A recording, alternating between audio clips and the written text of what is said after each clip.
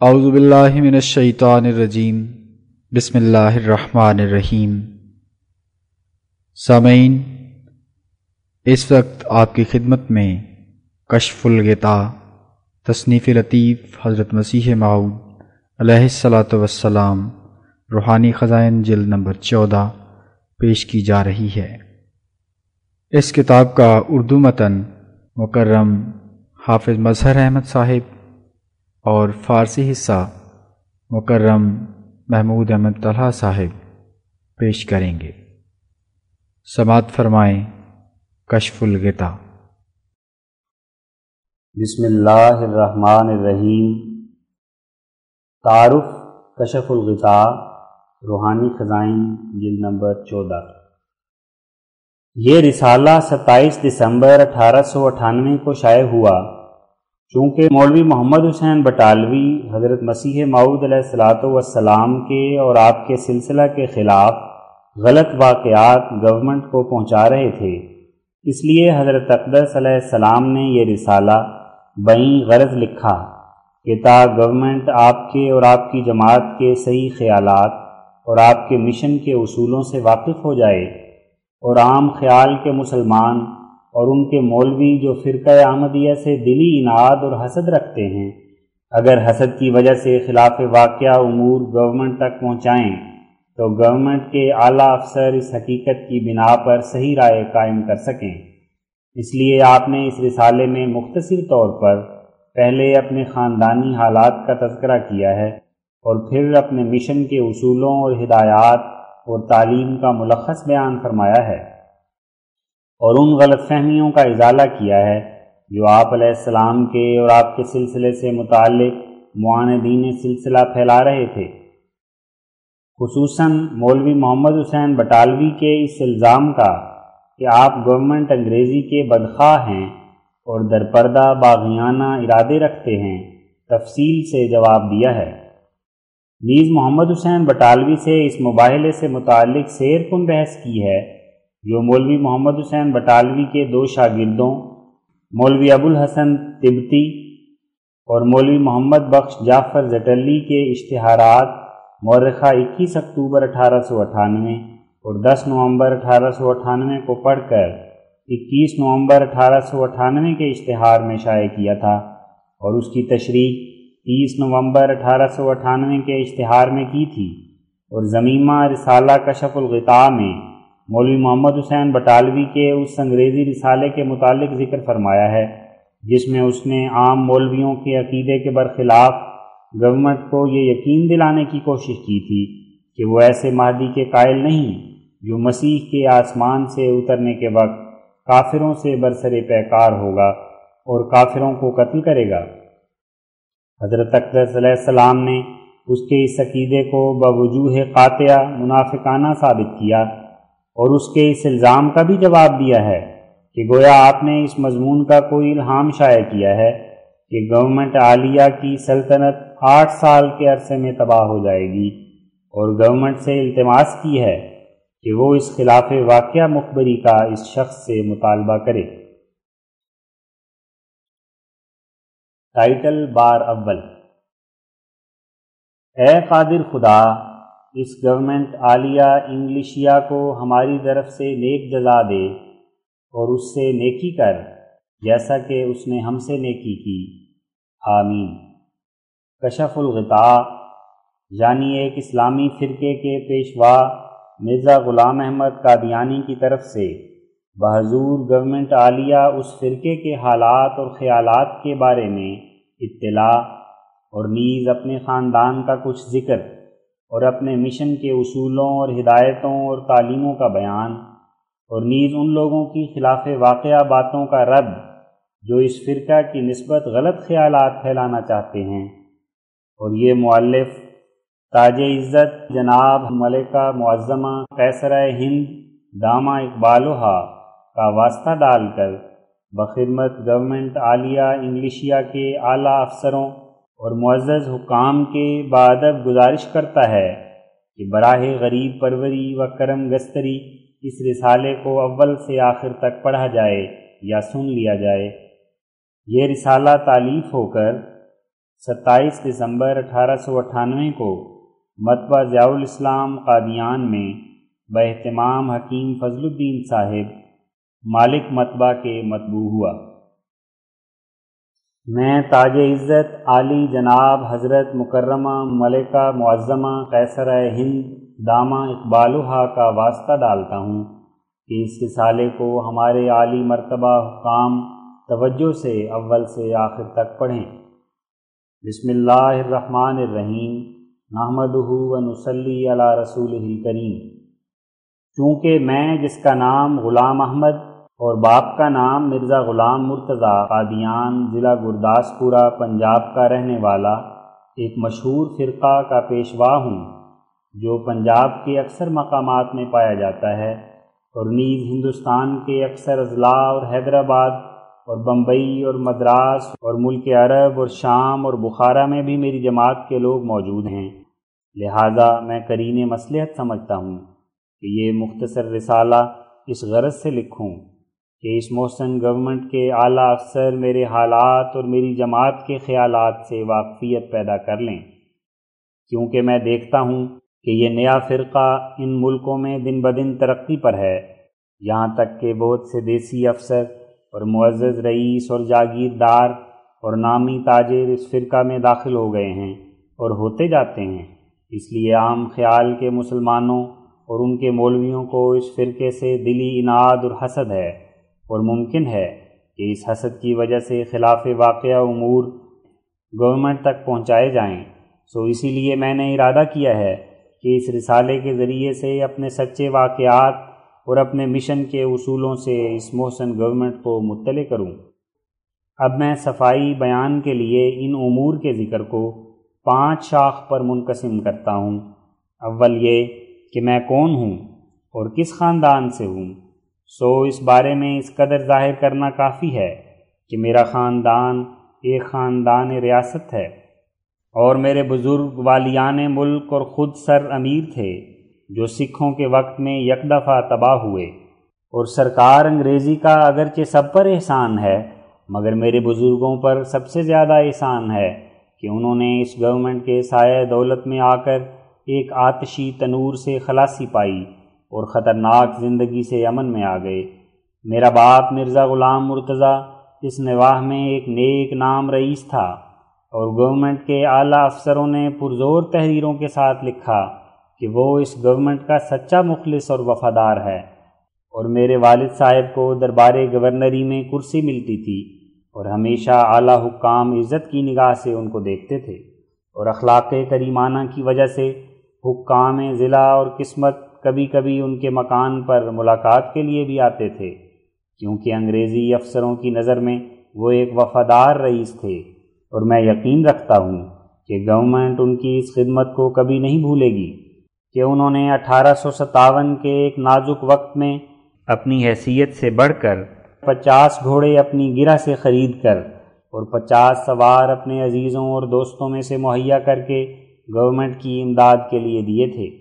چنانچہ ان سواروں میں سے کئی عزیزوں نے ہندوستان میں مردانہ وار لڑائی مفسدوں سے کر کے اپنی جانیں دیں، اور میرا بھائی مرزا غلام قادر مرحوم تموں کے پتن کی لڑائی میں شریک تھا اور بڑی جاں فشانی سے مدد دی۔ غرض اسی طرح میرے ان بزرگوں نے اپنے خون سے، اپنے مال سے، اپنی جان سے، اپنی متواتر خدمتوں سے اپنی وفاداری کو گورنمنٹ کی نظر میں ثابت کیا ہے، سو انہی خدمات کی وجہ سے میں یقین رکھتا ہوں کہ گورنمنٹ عالیہ ہمارے خاندان کو معمولی رعایا میں سے نہیں سمجھے گی، اور اس کے اس حق کو کبھی ضائع نہیں کرے گی جو بڑے فتنہ کے وقت میں ثابت ہو چکا ہے۔ سر لیپل گریفن صاحب نے بھی اپنی کتاب تاریخ رئیسان پنجاب میں میرے والد صاحب اور میرے بھائی مرزا غلام قادر کا ذکر کیا ہے، اور میں ذیل میں ان چند چٹھیات حکام بالادست کو درج کرتا ہوں جن میں میرے والد صاحب اور میرے بھائی کی خدمات کا کچھ ذکر ہے۔ نقل مراسلہ ولسن صاحب نمبر 353۔ طہور پناہ شجاعت دستگاہ مرزا غلام مرتضیٰ رئیس قادیان حافظہ عریضه شما مشعر بر یاد دهانی خدمات و حقوق خود و خاندان خود به ملاحظه حضور این جانب در آمد. ما خوب می دانیم که بلا شک شما و خاندان شما از ابتدای دخل و حکومت سرکار انگریزی جانثار وفاکش ثابت قدم مانده اید و حقوق شما در اصل قابل قدرند. بهر نهج تسلی و تشفی دارید. سرکار انگریزی حقوق و خدمات خاندان شما را هرگز فراموش نخواهد کرد. به موقع مناسب بر حقوق و خدمات شما غور و توجه کرده خواهد شد. باید که همیشه هواخواه و جانثار سرکار انگریزی بمانند که در این امر خوشنودی سرکار و بهبودی شما متصور است. فقط المرحوم 11 جون 1849 مقام Lahore Anarkali. Translation of Certificate of J.M. Wilson to Mirza Ghulam Murtaza Khan, Chief of Qadian. I have perused your application reminding me of your and your family's past services and rights. I am well aware that since the introduction of the British government, you and your family have certainly remained devoted, faithful and steady subjects, and that your rights are really worthy of regard. In every respect, you may rest assured and satisfied that the British government will never forget your family's rights and services, which will receive due consideration when a favorable opportunity offers itself. You must continue to be faithful and devoted subjects, as in it lies the satisfaction of the government and your welfare. 11th June 1849, Lahore. نقل مراسلہ Robert cost صاحب بہادر commissioner Lahore. تحور و شجاعت دستگاه مرزا غلام مرتضی رئیس قادیان بعافیت باشند. از آنجا که هنگام مفسد هندوستان موقوع 1857 عیسوی از جانب آپ کے رفاقت و خیرخواہی و مدد دہی سرکار دولت مدار انگلیشی درباب نگاہ داشت، سواران و بہم رسانی اسپان بخوبی به منصہ ظہور پہنچی اور شروع مفسدہ سے آج تک آپ بدل ہوا خواہ سرکار رہے اور باعث خوشنودی سرکار ہوا. لہذا بجلد اس خیر خواہی اور خیر سگالی کے خلعت مبلغ 200 روپیہ کا سرکار سے آپ کو عطا ہوتا ہے اور حسب منشا چٹھی صاحب چیف کمشنر بہادر نمبری 576 مورخہ 10 اگست 1858 عیسوی پروانہ حاضہ با اظہار خوشنودی سرکار و نیک نامی و وفاداری بنام آپ کے لکھا جاتا ہے. مرقومہ تاریخ 20 ستمبر 1858. Translation of Mr. Robert Cost's certificate. To Mirza Ghulam Murtaza Khan, Chief of Qadian. As you rendered great help in enlisting soldiers and supplying horses to government in the mutiny of 1857 and maintained loyalty since its beginning up to date and thereby gained the favor of government, a khillat worth 200 rupees is presented to you in recognition of good services and as a reward of your loyalty.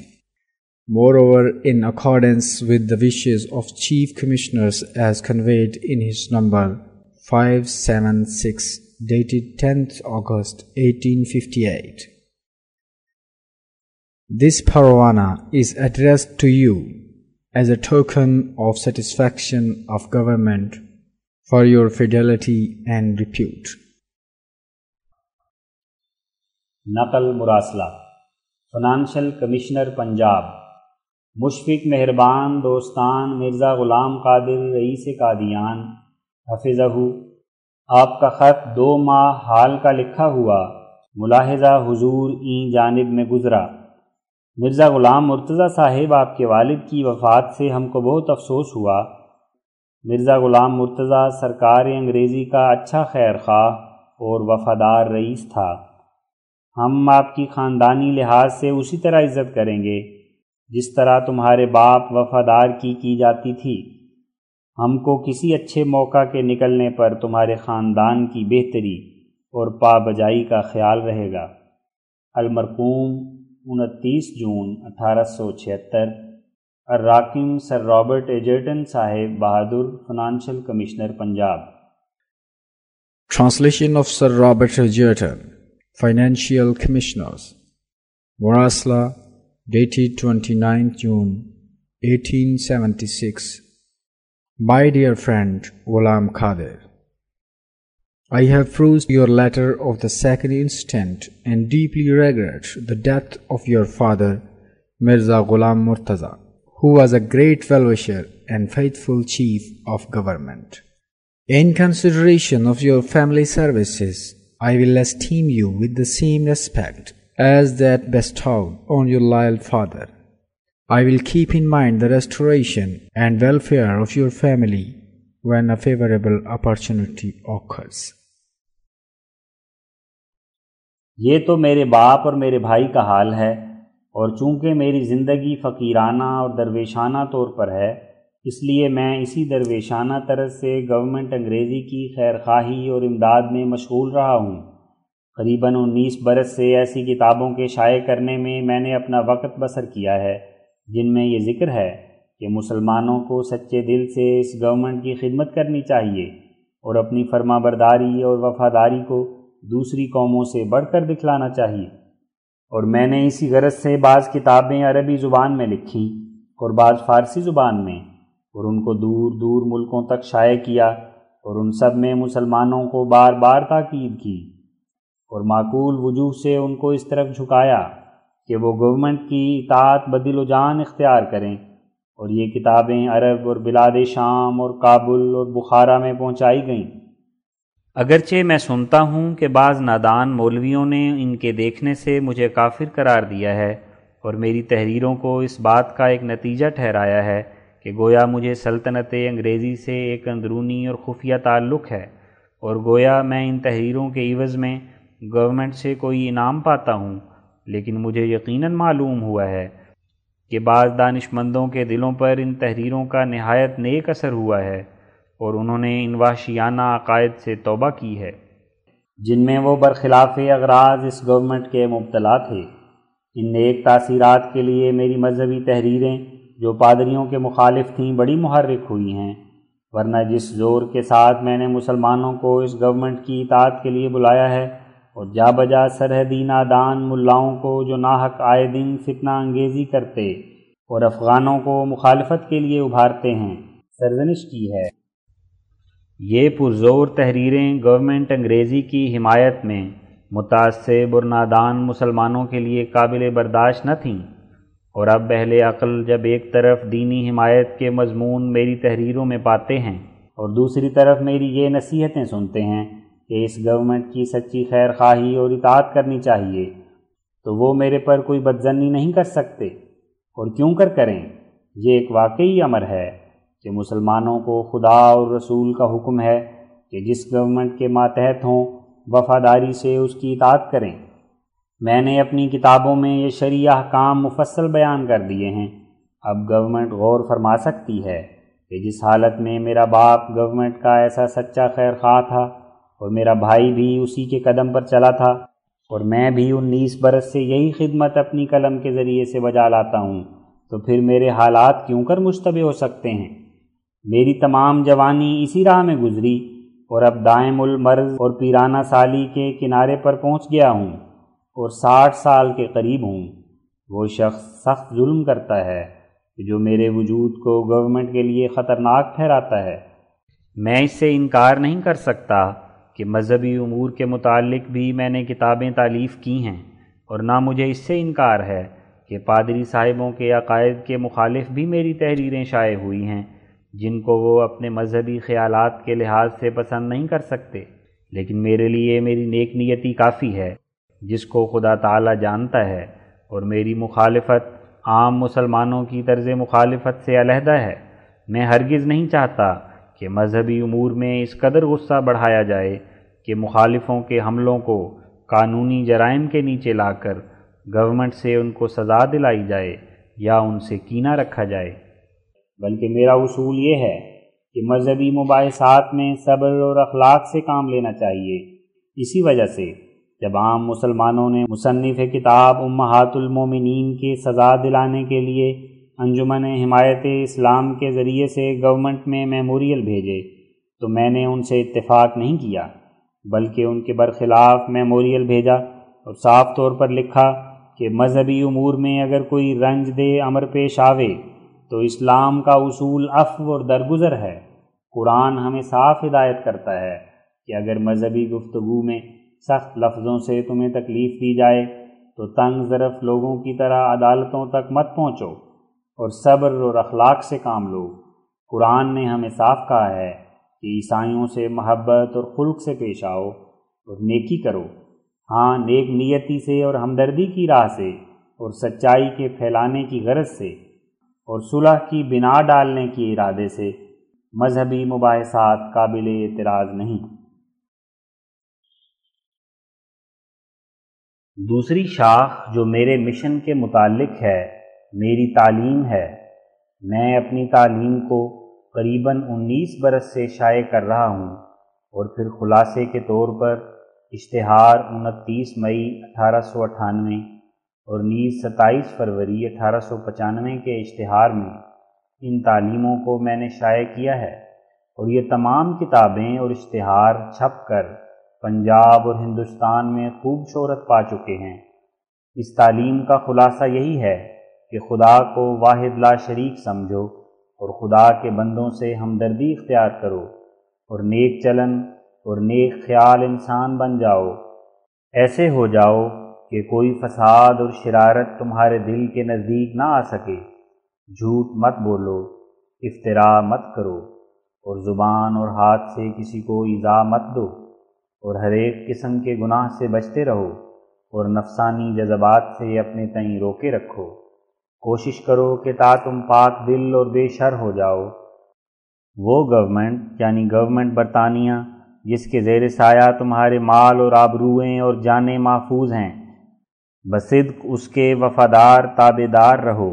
اور چاہیے کہ تمام انسانوں کی ہمدردی تمہارا اصول ہو،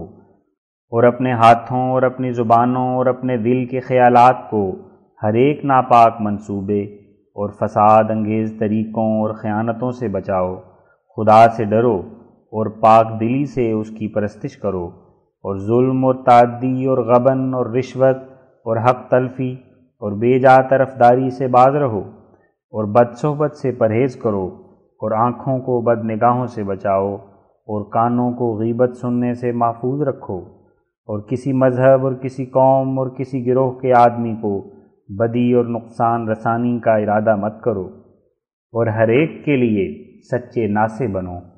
اور چاہیے کہ فساد انگیز لوگوں اور شریر اور بدماشوں اور بد چلنوں کو ہرگز تمہاری مجلس میں گزر نہ ہو۔ ہر ایک بدی سے بچو اور ہر ایک نیکی کے حاصل کرنے کے لیے کوشش کرو، اور چاہیے کہ تمہارے دل فریب سے پاک اور تمہارے ہاتھ ظلم سے بری اور تمہاری آنکھیں ناپاکی سے منزہ ہوں،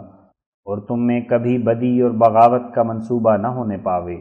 اور چاہیے کہ تم اس خدا کے پہچاننے کے لیے بہت کوشش کرو جس کا پانا عین نجات اور جس کا ملنا عین رستگاری ہے۔ وہ خدا اسی پر ظاہر ہوتا ہے جو دل کی سچائی اور محبت سے اس کو ڈھونڈتا ہے، وہ اسی پر تجلی فرماتا ہے جو اسی کا ہو جاتا ہے۔ وہ دل جو پاک ہیں وہ اس کا تخت گاہ ہیں، اور وہ زبانیں جو جھوٹ اور گالی اور یاوہ گوئی سے منزہ ہیں وہ اس کی وحی کی جگہ ہیں، اور ہر ایک جو اس کی رضا میں فنا ہوتا ہے اس کی اعجازی قدرت کا مظہر ہو جاتا ہے۔ یہ نمونہ اس تعلیم کا ہے جو 19 برس سے اس جماعت کو دی جاتی ہے۔ اس لیے میں یقین کرتا ہوں کہ یہ جماعت خدا سے ڈرنے والی اور گورنمنٹ برطانیہ کی دل سے تابع دار اور شکر گزار اور بنی نوع کی ہمدرد ہے۔ ان میں وحشیانہ جوش نہیں، ان میں درندگی کی خصلتیں نہیں۔ اگر گورنمنٹ کے اعلیٰ حکام ایک ذرہ تکلیف اٹھا کر میری 19 برس کی تالیفات کو غور سے دیکھیں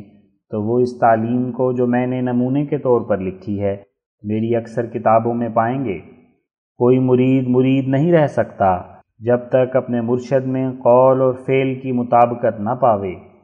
پھر اگر میرا قول تو یہ ہو جو میں نے اس کا نمونہ لکھا ہے اور میرے فعل اس کے برخلاف ہوں تو کیوں کر دانشمند انسانوں کا مجھ پر اعتقاد رہ سکتا ہے؟ حالانکہ میری جماعت میں بہت سا حصہ عقل مندوں اور تعلیم یافتہ لوگوں کا ہے۔ ان میں بعض اشخاص گورنمنٹ کے معزز عہدوں پر ہیں، یعنی تحصیلدار اور ایکسٹرا اسسٹنٹ اور وکلاء اور ڈاکٹر اسسٹنٹ سرجن، اور پنجاب کے معزز امیر اور رئیس اور تاجر ہیں جن کے نام وقتاً فوقتاً میں شائع کرتا رہتا ہوں۔ ہر ایک دانا سمجھ سکتا ہے کہ اس سے زیادہ کوئی بدذاتی نہیں کہ کسی کی تعلیم کچھ ہو اور خفیہ کاروائیاں کچھ اور ہوں۔ پس کیا نیک دل اور دانشمند انسان ایک دم کے لیے بھی ایسے شریر کے ساتھ رہ سکتے ہیں؟ گورنمنٹ کے لیے یہ بات نہایت اطمینان بخش ہے کہ میری جماعت کے لوگ جاہل، وحشی، اوباش، بدماش اور بدرویہ لوگ نہیں ہیں، بلکہ وہ ایسے نیک انسان اور نیک چلنی میں شہرت یافتہ ہیں جو کئی ان میں سے گورنمنٹ کی نظر میں نیک چلنی اور نیک مزاجی اور پاک دلی اور خیر خواہی سرکار میں مسلم ہیں، اور گورنمنٹ کی طرف سے معزز عہدوں پر سرفراز ہیں۔ سر سید احمد خان صاحب KCSI نے جو اپنے آخری وقت میں یعنی موت سے تھوڑے دن پہلے میری نسبت ایک شہادت شائع کی ہے، اس سے گورنمنٹ عالیہ سمجھ سکتی ہے کہ اس دانا اور مردم شناس شخص نے میرے طریق اور رویہ کو بدل پسند کیا ہے۔ چنانچہ حاشیہ میں ان کے کلمات کو درج کرتا ہوں۔ حاشیہ: مرزا غلام احمد صاحب قادیانی۔ مرزا صاحب نے جو اشتہار 25 جون 1897 کو جاری کیا ہے، اس اشتہار میں مرزا صاحب نے ایک نہایت عمدہ فقرہ گورنمنٹ انگریزی کی خیر خواہی اور وفاداری کی نسبت لکھا ہے۔ ہمارے نزدیک ہر ایک مسلمان کو جو گورنمنٹ انگریزی کی رعیت ہے ایسا ہی ہونا چاہیے جیسا مرزا صاحب نے لکھا ہے، اس لیے ہم اس فقرے کو اپنے اخبار میں چھاپتے ہیں۔ مرزا صاحب لکھتے ہیں کہ گورنمنٹ انگریزی کی خیر خواہی کی نسبت جو میرے پر حملہ کیا گیا ہے، یہ حملہ بھی محض شرارت ہے۔ سلطان روم کے حقائق بجائے خود ہیں، مگر اس گورنمنٹ کے حقوق بھی ہمارے سر پر ثابت شدہ ہیں، اور ناشکر گزاری ایک بے ایمانی کی قسم ہے۔ اے نادانو، گورنمنٹ انگریزی کی تعریف تمہاری طرح میری قلم سے منافقانہ نہیں نکلتی، بلکہ میں اپنے اعتقاد اور یقین سے جانتا ہوں کہ در حقیقت خدا تعالیٰ کے فضل سے اس گورنمنٹ کی پناہ ہمارے لیے بالواسطہ خدا تعالیٰ کی پناہ ہے۔ اس سے زیادہ اس گورنمنٹ کی پرامن سلطنت ہونے کا اور کیا میرے نزدیک ثبوت ہو سکتا ہے کہ خدا تعالیٰ نے یہ پاک سلسلہ اس گورنمنٹ کے ماتحت برپا کیا ہے۔ وہ لوگ میرے نزدیک سخت نمک حرام ہیں جو حکام انگریزی کے روبروئے ان کی خوشامدیں کرتے ہیں، ان کے آگے گرتے ہیں اور پھر گھر میں آ کر کہتے ہیں کہ جو شخص اس گورنمنٹ کا شکر کرتا ہے وہ کافر ہے۔ یاد رکھو اور خوب یاد رکھو کہ ہماری یہ کارروائی جو اس گورنمنٹ کی نسبت کی جاتی ہے منافقانہ نہیں ہے، وَلَعْنَةُ اللَّهِ عَلَى الْمُنَافِقِينَ، بلکہ ہمارا یہی عقیدہ ہے جو ہمارے دل میں ہے۔ علی گڑھ انسٹیٹیوٹ گزٹ ما تہذیب الاخلاق 24 جولائی 1897۔ یہ مضمون خیر خواہی گورنمنٹ انگریزی میں نے اس وقت شائع کیا تھا جن دنوں میں مولوی محمد حسین بٹالوی اور دوسرے لوگوں نے سلطان روم کی تعریف میں مضمون لکھے تھے، اور بوجہ خیر خواہی اس گورنمنٹ کے مجھ کو کافر ٹھہرایا تھا۔ سید احمد خان صاحب خوب جانتے تھے کہ کس قدر میں انگریزی گورنمنٹ کا خیر خواہ اور امن پسند انسان ہوں، اس لیے میں نے ڈاکٹر کلارک کے مقدمے میں سید صاحب کو اپنی صفائی کا گواہ لکھوایا تھا۔ منہو۔ اب خلاصہ کلام یہ کہ میری تعلیم یہی ہے جو اس جگہ میں نے نمونے کے طور پر لکھی ہے، اور میری جماعت وہ گروہ معزز اور غریب طبع اور نیک چلن انسانوں کا ہے کہ میں ہرگز گمان نہیں کر سکتا کہ گورنمنٹ ان کی نسبت یہ رائے ظاہر کرے کہ یہ لوگ اپنے چال چلن اور رویے کے لحاظ سے خطرناک یا مشتبہ ہیں۔ یہ میرے سلسلے کی خوش قسمتی ہے کہ وحشی اور نادانوں اور بد چلنوں نے میری طرف رجوع نہیں کیا، بلکہ شریف اور معزز اور تعلیم یافتہ اور دیسی افسر اور اچھے عہدوں کے سرکاری ملازموں سے میری جماعت پر ہے، اور تنگ خیالات کے متعصب اور جاہل مسلمان جو وحشی اور نفسانی جذبات کے نیچے دبے ہوئے اور تاریخ خیال ہیں، وہ اس جماعت سے کچھ تعلق نہیں رکھتے، بلکہ بخل اور اناد کی نظر سے دیکھتے ہیں اور دل آزاری کے منصوبوں میں مشغول ہیں اور کافر کافر کہتے ہیں۔ تیسری شاخ میرے امور کی جس کو گورنمنٹ کی خدمت تک پہنچانا از حد ضروری ہے، میرے وہ الہامی دعوے ہیں جو مذہب کے متعلق میں نے ظاہر کیے ہیں، جن کو بعض شریر اہل غرض خطرناک صورت پر اپنے رسالوں اور اخباروں میں لکھتے ہیں اور خلاف واقعہ باتیں کرتے ہیں اور افتراء سے کام لیتے ہیں۔ میں یقین رکھتا ہوں کہ مجھے اپنی دانا گورنمنٹ کے سامنے اس بات کو مدلل لکھنے کی زیادہ ضرورت نہیں کہ وہ خدا جو اس دنیا کا بنانے والا اور آئندہ زندگی کی جاویدانی امیدیں اور بشارتیں دینے والا ہے، اس کا قدیم سے یہ قانون قدرت ہے کہ غافل لوگوں کی معرفت زیادہ کرنے کے لیے بعض اپنے بندوں کو اپنی طرف سے الہام بخشتا ہے اور ان سے کلام کرتا ہے اور اپنے آسمانی نشان ان پر ظاہر کرتا ہے، اور اس طرح وہ خدا کو روحانی آنکھوں سے دیکھ کر اور یقین اور محبت سے معمور ہو کر اس لائق ہو جاتے ہیں کہ وہ دوسروں کو بھی اس زندگی کے چشمے کی طرف کھینچیں جس سے وہ پیتے ہیں، تا غافل لوگ خدا سے پیار کر کے ابدی نجات کے مالک ہوں۔ اور ہر ایک وقت میں جب دنیا میں خدا کی محبت ٹھنڈی ہو جاتی ہے اور غفلت کی وجہ سے حقیقی پاک باطنی میں فتور آتا ہے، تو خدا کسی کو اپنے بندوں میں سے الہام دے کر دلوں کو صاف کرنے کے لیے کھڑا کر دیتا ہے۔ سو اس زمانے میں اس کام کے لیے جس شخص کو اس نے اپنے ہاتھ سے صاف کر کے کھڑا کیا ہے، وہ یہی عاجز ہے، اور یہ عاجز خدا کے اس پاک اور مقدس بندے کی طرز پر دلوں میں حقیقی پاکیزگی کی تخم ریزی کے لیے کھڑا کیا گیا ہے، جو آج سے قریباً 1900 برس پہلے رومی سلطنت کے زمانے میں گلیل کی بستیوں میں حقیقی نجات پیش کرنے کے لیے کھڑا ہوا تھا، اور پھر پیلاطوس کی حکومت میں یہودیوں کی بہت سی ایذا کے بعد اس کو خدا کی قدیم سنت کے موافق ان ملکوں سے ہجرت کرنی پڑی، اور وہ ہندوستان میں تشریف لائے تا ان یہودیوں کو خدا تعالیٰ کا پیغام پہنچاویں جو بابل کے تفریقے کے وقت ان ملکوں میں آئے تھے، اور آخر 120 برس کی عمر میں اس ناپائیدار دنیا کو چھوڑ کر اپنے محبوب حقیقی کو جا ملے، اور کشمیر کے خطے کو اپنے پاک مزار سے ہمیشہ کے لیے فخر بخشا۔ کیا ہی خوش قسمت ہے سری نگر اور انموزہ اور خانیار کا محلہ، جس کی خاک پاک میں اس ابدی شہزادہ خدا کے مقدس نبی نے اپنا مطہر جسم ودیعت کیا، اور بہت سے کشمیر کے رہنے والوں کو حیات جاویدانی اور حقیقی نجات سے حصہ دیا۔ ہمیشہ خدا کا جلال اس کے ساتھ ہو، آمین۔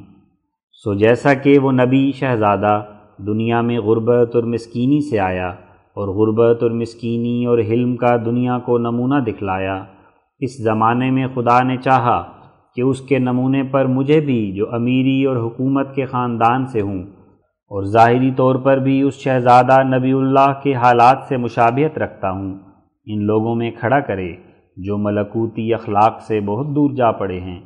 سو اس نمونے پر میرے لیے خدا نے یہی چاہا ہے کہ میں غربت اور مسکینی سے دنیا میں رہوں۔ خدا کے کلام میں قدیم سے وعدہ تھا کہ ایسا انسان دنیا میں پیدا ہو، اسی لحاظ سے خدا نے میرا نام مسیح موعود رکھا، یعنی ایک شخص جو عیسیٰ مسیح کے اخلاق کے ساتھ ہم رنگ ہے۔ خدا نے مسیح علیہ السلام کو رومی سلطنت کے ماتحت جگہ دی تھی، اور اس سلطنت نے ان کے حق میں عمدن کوئی ظلم نہیں کیا، مگر یہودیوں نے جو ان کی قوم تھے بہت ظلم کیا اور بڑی توہین کی، اور کوشش کی کہ سلطنت کی نظر میں اس کو باغی ٹھہراویں۔ مگر میں جانتا ہوں کہ ہماری یہ سلطنت جو سلطنت برطانیہ ہے، خدا اس کو سلامت رکھے، رومیوں کی نسبت قوانین معدلت بہت صاف، اور اس کے حکام پیلاطوس سے زیادہ تر زیرکی اور فہم اور عدالت کی روشنی اپنے دل میں رکھتے ہیں، اور اس سلطنت کی عدالت کی چمک رومی سلطنت کی نسبت اعلیٰ درجے پر ہے۔ سو خدا تعالیٰ کے فضل کا شکر ہے کہ اس نے ایسی سلطنت کے ذل حمایت کے نیچے مجھے رکھا ہے جس کی تحقیق کا پلہ شبہات کے پلے سے بڑھ کر ہے۔ غرض مسیح موعود کا نام جو آسمان سے میرے لیے مقرر کیا گیا ہے، اس کے معنی اس سے بڑھ کر اور کچھ نہیں کہ مجھے تمام اخلاقی حالتوں میں خدائے قیوم نے حضرت مسیح علیہ السلام کا نمونہ ٹھہرایا ہے، تا امن اور نرمی کے ساتھ لوگوں کو روحانی زندگی بخشوں۔ میں نے اس نام کے معنی یعنی مسیح موعود کے صرف آج ہی اس طور سے نہیں کیے، بلکہ آج سے 19 برس پہلے اپنی کتاب براہین احمدیہ میں بھی یہی معنی کیے ہیں۔ ممکن ہے کہ کئی لوگ میری ان باتوں پر ہنسیں یا مجھے پاگل اور دیوانہ قرار دیں، کیونکہ یہ باتیں دنیا کی سمجھ سے بڑھ کر ہیں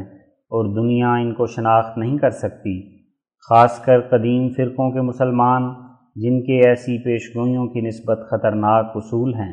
یہ بات یاد رکھنے کے لائق ہے کہ مسلمانوں کے قدیم فرقوں کو ایک ایسے مہدی کی انتظار ہے جو فاطمہ مادر حسین کی اولاد میں سے ہوگا، اور نیز ایسے مسیح کی بھی انتظار ہے جو اس مہدی سے مل کر مخالفان اسلام سے لڑائیاں کرے گا۔ مگر میں نے اس بات پر زور دیا ہے کہ یہ سب خیالات لغو اور باطل اور جھوٹ ہیں، اور ایسے خیالات کے ماننے والے سخت غلطی پر ہیں۔ ایسے مہدی کا وجود ایک فرضی وجود ہے جو نادانی اور دھوکے سے مسلمانوں کے دلوں میں جمع ہوا ہے، اور سچ یہ ہے کہ بنی فاطمہ سے کوئی مہدی آنے والا نہیں، اور ایسی تمام حدیثیں موضوع اور بے اصل اور بناوٹی ہیں جو غالباً عباسیوں کی سلطنت کے وقت میں بنائی گئی ہیں،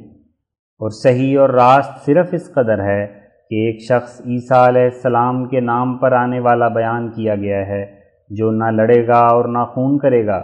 اور غربت اور مسکینی اور حلم اور براہین شافیہ سے دلوں کو حق کی طرف پھیرے گا۔ سو خدا نے کھلے کھلے کلام اور نشانوں کے ساتھ مجھے خبر دی ہے کہ وہ شخص تو ہی ہے، اور اس نے میری تصدیق کے لیے آسمانی نشان نازل کیے ہیں، اور غیب کے بھید اور آنے والی باتیں میرے پر ظاہر فرمائی ہیں، اور وہ معارف مجھ کو عطا کیے ہیں کہ دنیا ان کو نہیں جانتی۔ اور یہ میرا عقیدہ کہ کوئی خونی مہدی دنیا میں آنے والا نہیں، تمام مسلمانوں سے الگ عقیدہ ہے، اور میں نے اس عقیدے کو اپنی تمام جماعت اور لاکھوں انسانوں میں شائع کیا ہے، اور یہ مسلمانوں کی امیدوں کے برخلاف ہے۔ بلا شبہ ان کے عقیدے ایسے تھے جو وحشیانہ جوشوں کو پیدا کرتے اور تہذیب اور شائستگی سے دور ڈالتے تھے، اور غور کرنے والا سمجھ سکتا ہے کہ ایسے عقیدوں کا انسان ایک خطرناک انسان ہوتا ہے۔ سو خدا نے جو رحیم کریم ہے میرے ظہور سے صلح کاری کی بنیاد ڈالی، اور میری جماعت کے دلوں کو ان بیہودہ عقیدوں سے ایسا دھو دیا ہے جیسے ایک کپڑا صابن سے دھویا جائے۔ بس یہی وجہ ہے کہ یہ لوگ مجھ سے عداوت رکھتے ہیں، اور جس طرح یہود کی امیدوں کے موافق حضرت مسیح علیہ السلام بادشاہ ہو کر نہ آئے اور نہ غیر قوموں سے لڑے، آخر یہود نے ان پر ظلم کرنا شروع کیا اور کہا کہ یہ وہ نہیں ہے جس کا ہمیں انتظار تھا۔ یہی سبب اس جگہ پیدا ہو گیا۔ ہاں، اس کے ساتھ دوسرے اختلاف بھی ہیں، چنانچہ ان لوگوں کا ایک یہ بھی مذہب ہے کہ حد المقدور غیر قوموں سے کینہ رکھا جائے، اور اگر موقع ملے تو ان کا نقصان بھی کیا جائے۔ مگر میں کہتا ہوں کہ ہرگز کوئی آدمی مسلمان نہیں بنتا جب تک کہ دوسروں کی ایسی ہمدردی نہیں کرتا جیسا کہ اپنے نفس کے لیے، اور میری یہی نصیحت ہے کہ دلوں کو صاف کرو اور تمام بنی نو کی ہمدردی اختیار کرو اور کسی کی بدی مت چاہو کہ اعلیٰ تہذیب یہی ہے۔ افسوس کہ یہ لوگ دوسری قوموں سے انتقام لینے کے لیے سخت حریص ہیں، مگر میں کہتا ہوں کہ عفو اور درگزر کرو اور کینہ ور اور منافق طبع مت بنو۔ زمین پر رحم کرو تا آسمان سے تم پر رحم ہو۔ اور میں نے نہ صرف کہا بلکہ عملی طور پر دکھلایا، اور میں نے ہرگز پسند نہیں کیا کہ جو شخص شر کا ارادہ کرتا ہے اس کے لیے میں بھی شر کا ارادہ کروں۔ مثلا ڈاکٹر کلارک نے اقدام قتل کا الزام میرے پر لگایا تھا، جو عدالت میں ثابت نہ ہوا بلکہ اس کے برخلاف قرائن پیدا ہوئے۔ تب کپتان ڈگلس صاحب مجسٹریٹ ضلع گرداسپور نے مجھ سے دریافت کیا کہ کیا آپ ڈاکٹر کلارک پر نالش کرنا چاہتے ہیں؟ تو میں نے انشراح صدر سے کہا کہ نہیں، بلکہ میں نے ان عیسائیوں پر نالش کرنے سے بھی اعراض کیا جو عدالت کی تحقیق کی روح سے ملزم ٹھہرے تھے۔ اگر عفو اور درگزر میرا مذہب نہ ہوتا تو اس قدر دکھ اٹھانے کے بعد میں ضرور نالش کرتا۔ پھر جب انجمن حمایت اسلام لاہور کے ذریعے سے اس نواح کے مسلمانوں نے رسالہ امہات المومنین کے مصنف پر مواخذہ کرانا چاہا اور اس مطلب کے لیے بحضور صاحب لیفٹیننٹ گورنر بہادر کئی میموریل بھیجے اور بہت جوش ظاہر کیا، تو اس وقت بھی میں نے ان کے برخلاف میموریل بھیجا اور صاف لکھا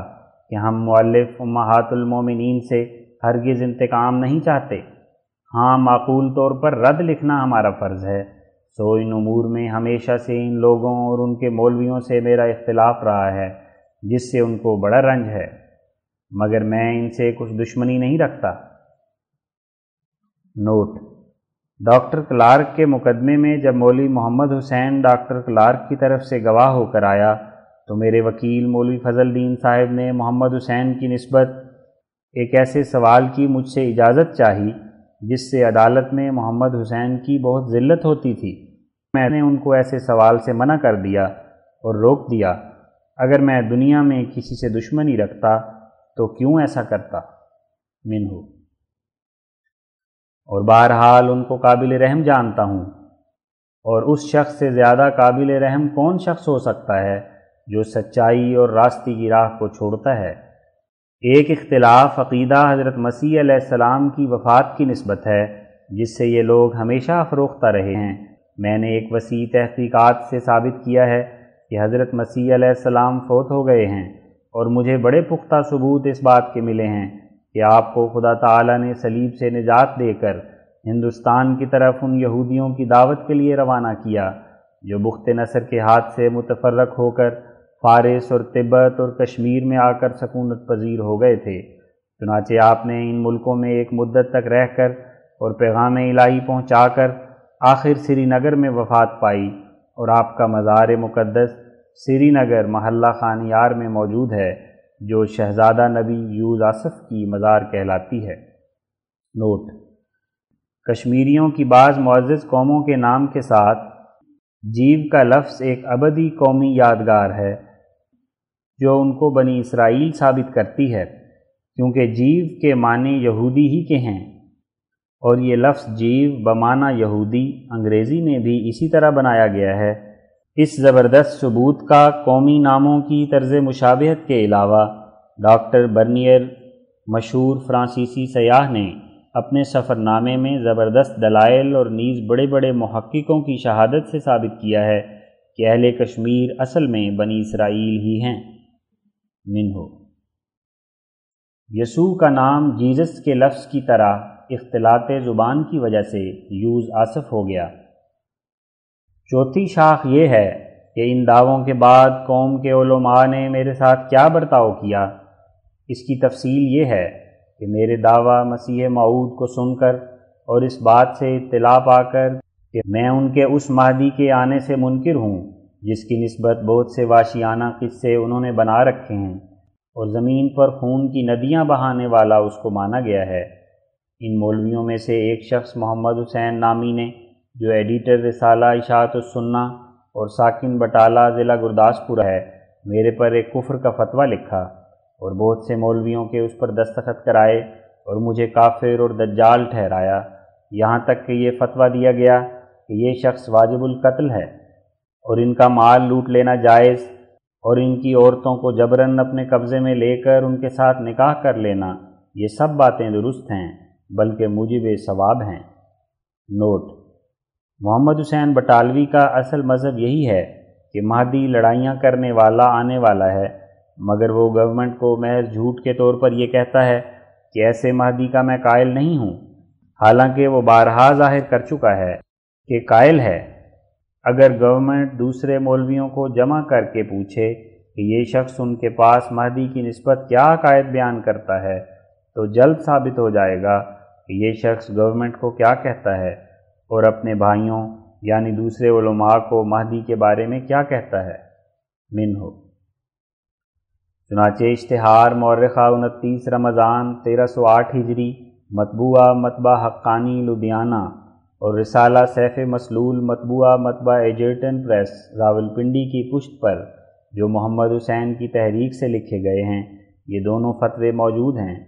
مگر جب روب گورنمنٹ انگریزی سے ان فتووں پر عمل درآمد نہ ہو سکا تو محمد حسین نے ایک اور تدبیر سوچی۔ دیگر اشاعت السنہ نمبر 5 جلد 18 صفحہ 146 و 154 و 155 منہو کہ اس شخص کو نہایت سخت گالیوں اور دل آزار کلمات سے ہمیشہ رنج دینا چاہیے، جیسا کہ اس نے اپنے رسالہ اشاعت السنہ مطبوعہ 1898 میں کئی جگہ اس بات کا خود اظہار کیا ہے۔ اس قسم کی گالیوں اور بد زبانیوں کا سلسلہ جاری رکھنے کے لیے ایک چالاک شخص کو جس کا نام محمد بخش جعفر زٹلی ہے اور لاہور میں رہتا ہے مقرر کیا اور ہر ایک قسم کے گندے اشتہار خود لکھ کر اس کے نام پر چھپوائے، اور در پردہ وہ سب کارروائی خود محمد حسین نے کی،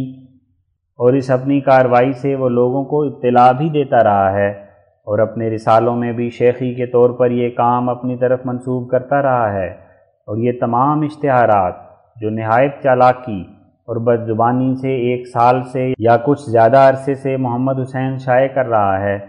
یہ نہایت اوباشانہ طریق سے گندے پیرائے میں لکھے جاتے ہیں، اور ان اشتہاروں میں کوئی پہلو میری بے عزتی اور بے آبروئی کا اٹھا نہیں رکھا اور میرے تمام ننگ و ناموس کو خاک میں ملانا چاہا ہے، اور ایسی گندی اور ناپاک تہمتوں پر مشتمل ہیں کہ میں گمان نہیں کر سکتا کہ اس سختی اور بے شرمی کا برتاؤ کبھی ذلیل سے ذلیل قوم کے آدمی نے کسی اپنے مخالف کے ساتھ کیا ہو۔ ان اشتہارات میں سے جو 12 اگست 1898 کا اشتہار ہے جو مطبع تاج الہند میں چھپا ہے، ایسا ہی ایک دوسرا اشتہار جو 25 ستمبر 1898 میں مطبع فخر الدین پریس لاہور میں طبع ہوا ہے، اور ایسا ہی ایک تیسرا اشتہار اور ضمیمہ 11 جون 1897 کا جو اسی مطبع میں طبع ہوا ہے، ان چاروں کا نمونے کے طور پر کسی قدر مضمون اس جگہ درج کرتا ہوں تا حکام کو معلوم ہو کہ کہاں تک میری ذلت کا ارادہ کیا گیا ہے، اور نہ 1 ماہ نہ 2 ماہ بلکہ 1 سال سے ایسے گندے اشتہار جاری کر رہے ہیں جن کے متواتر زخموں کے بعد مجھے اشتہار 21 نومبر 1898 لکھنا پڑا۔ نوٹ: یہ اشتہار مباحلہ 21 نومبر 1898 اس وقت شائع نہیں کیا جب تک کہ کئی اشتہار بدرخواست مباحلہ لوگوں کی طرف سے متواتر میرے پاس نہیں پہنچے۔ چنانچہ علاوہ ان اشتہارات کے ایک چٹھی جعفر زٹلی مورخہ 19 نومبر 1898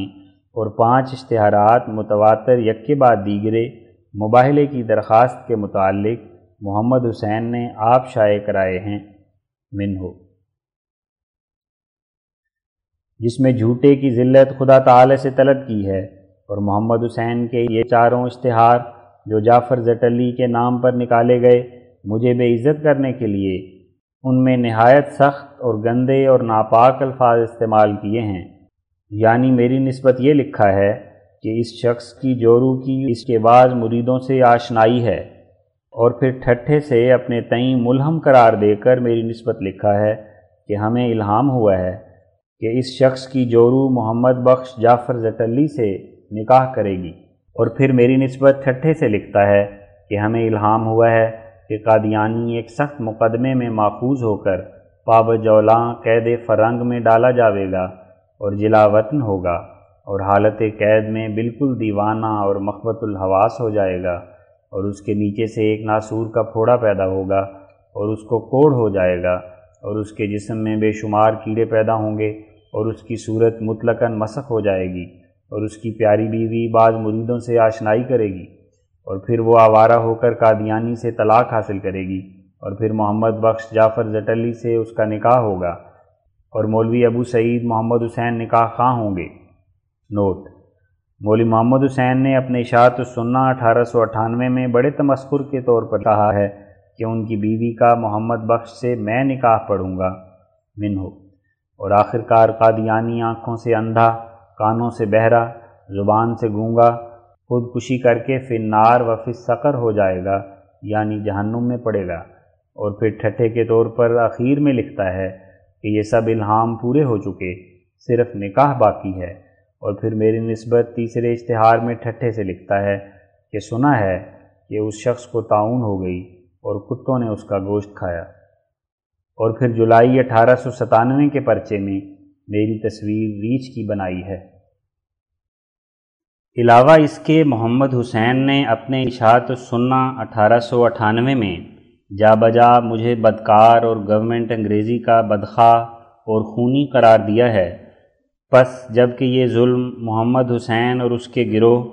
یعنی محمد بخش، جعفر زٹلی وغیرہ کا حد سے زیادہ گزر گیا، اور مجھے اس حد تک ذلیل کیا گیا کہ کوئی ایسا لفظ ذلت کا نہ چھوڑا جو میری نسبت استعمال نہ کیا، اور پھر مباہلے کے لیے متواتر درخواست بھیجی، تو بالآخر میں نے اشتہار 21 نومبر 1898 جاری کیا، جس کا مطلب صرف یہ تھا کہ خدا تعالی ہم دونوں گروہ میں سے اس کو ذلیل کرے جو جھوٹا ہے۔ اور پھر اس اشتہار کی شرح 30 نومبر 1898 کے اشتہار میں اور بھی تصریح سے کر دی، اور محمد حسین نے میرے اشتہار 21 نومبر 1898 کے بعد بھی جا بجا مجھے بدنام کرنا چاہا، اور میرے اشتہار 21 نومبر 1898 کے جھوٹے طور پر یہ معنی کیے کہ اس میں میرے قتل کرنے کی دھمکی دی ہے، حالانکہ اسی اشتہار میں نے 3 جگہ کھول کر بیان کر دیا تھا کہ یہ اشتہار صرف جھوٹے کی ذلت کے لیے ہے، ہم دونوں فریق میں سے کوئی ہو۔ اور پھر میں نے یہ سن کر کہ محمد حسین میرے اشتہار 21 نومبر کے خلاف واقعہ معنی بیان کرتا ہے، 30 نومبر 1898 کا اشتہار اس غرض سے شائع کیا کہ تا محمد حسین الٹے معنی کر کے لوگوں کو دھوکہ نہ دیوے، مگر میں نے سنا ہے کہ بعد اس کے پھر بھی وہ دھوکہ دیتا رہا۔ ایک بچہ بھی جو ادنا استعداد رکھتا ہو میرے ان دونوں اشتہارات کو دیکھ کر، جو 21 نومبر 1898 اور 30 نومبر 1898 میں جاری ہوئے تھے، بدیہی طور پر سمجھ سکتا ہے کہ ان اشتہارات میں کسی کے قتل کرنے کی پیشگوئی نہیں ہے، بلکہ محض جھوٹے کی ذلت کے لیے بد دعا اور الہام ہے۔ نوٹ: الہام جزاء سیئۃ بمثلھا کہ جو اشتہار 21 نومبر 1898 میں درج ہے، یہ ظاہر کرتا ہے کہ جھوٹے کی ذلت تو ہوگی، مگر اسی قسم کی جو اس نے اپنے فعل سے فریق ثانی کو پہنچائی ہو، پس اس جگہ ذلت کی قسم مثل کے لحاظ سے قرار دی گئی ہے منہو۔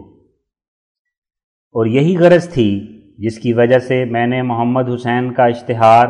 جو محمد بخش ابو الحسن تبتی کے نام سے جاری کیا گیا تھا، اشتہار 21 نومبر 1898 کے ساتھ چھاپ بھی دیا تھا۔ اس سے میری یہ غرض تھی کہ تا معلوم ہو کہ محمد حسین نے محض بد زبانی سے مجھے ذلیل کرنا چاہا ہے، اور میں خدا سے یہ فیصلہ چاہتا ہوں کہ جو شخص ہم میں سے جھوٹا ہے وہ اسی طرح ذلیل ہو۔ میں نے اس رسالے کے اخیر پر اپنے 2 اشتہار یعنی 21 نومبر 1898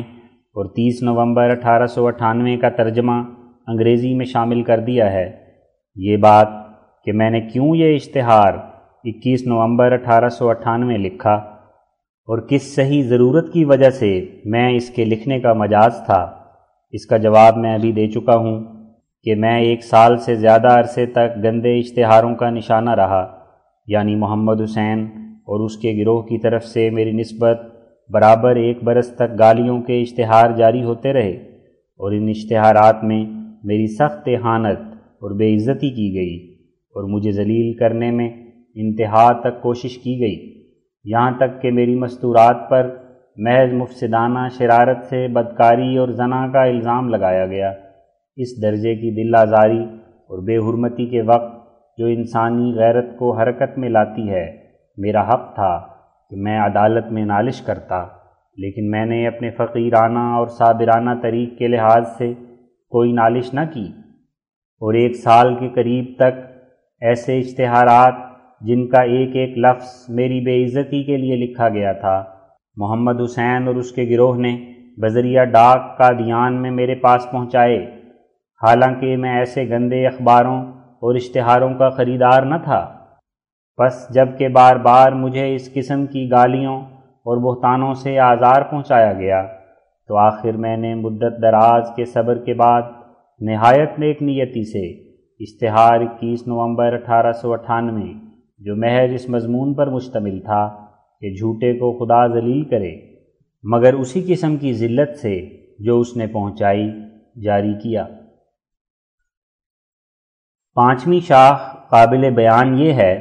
کہ میرے ان دعووں سے پہلے میری نسبت ان لوگوں کا کیا ظن تھا اور ان دعووں کے بعد کیوں اس قدر عداوت اختیار کی۔ سو اس جگہ اس قدر لکھنا کافی ہے کہ شیخ محمد حسین بٹالوی،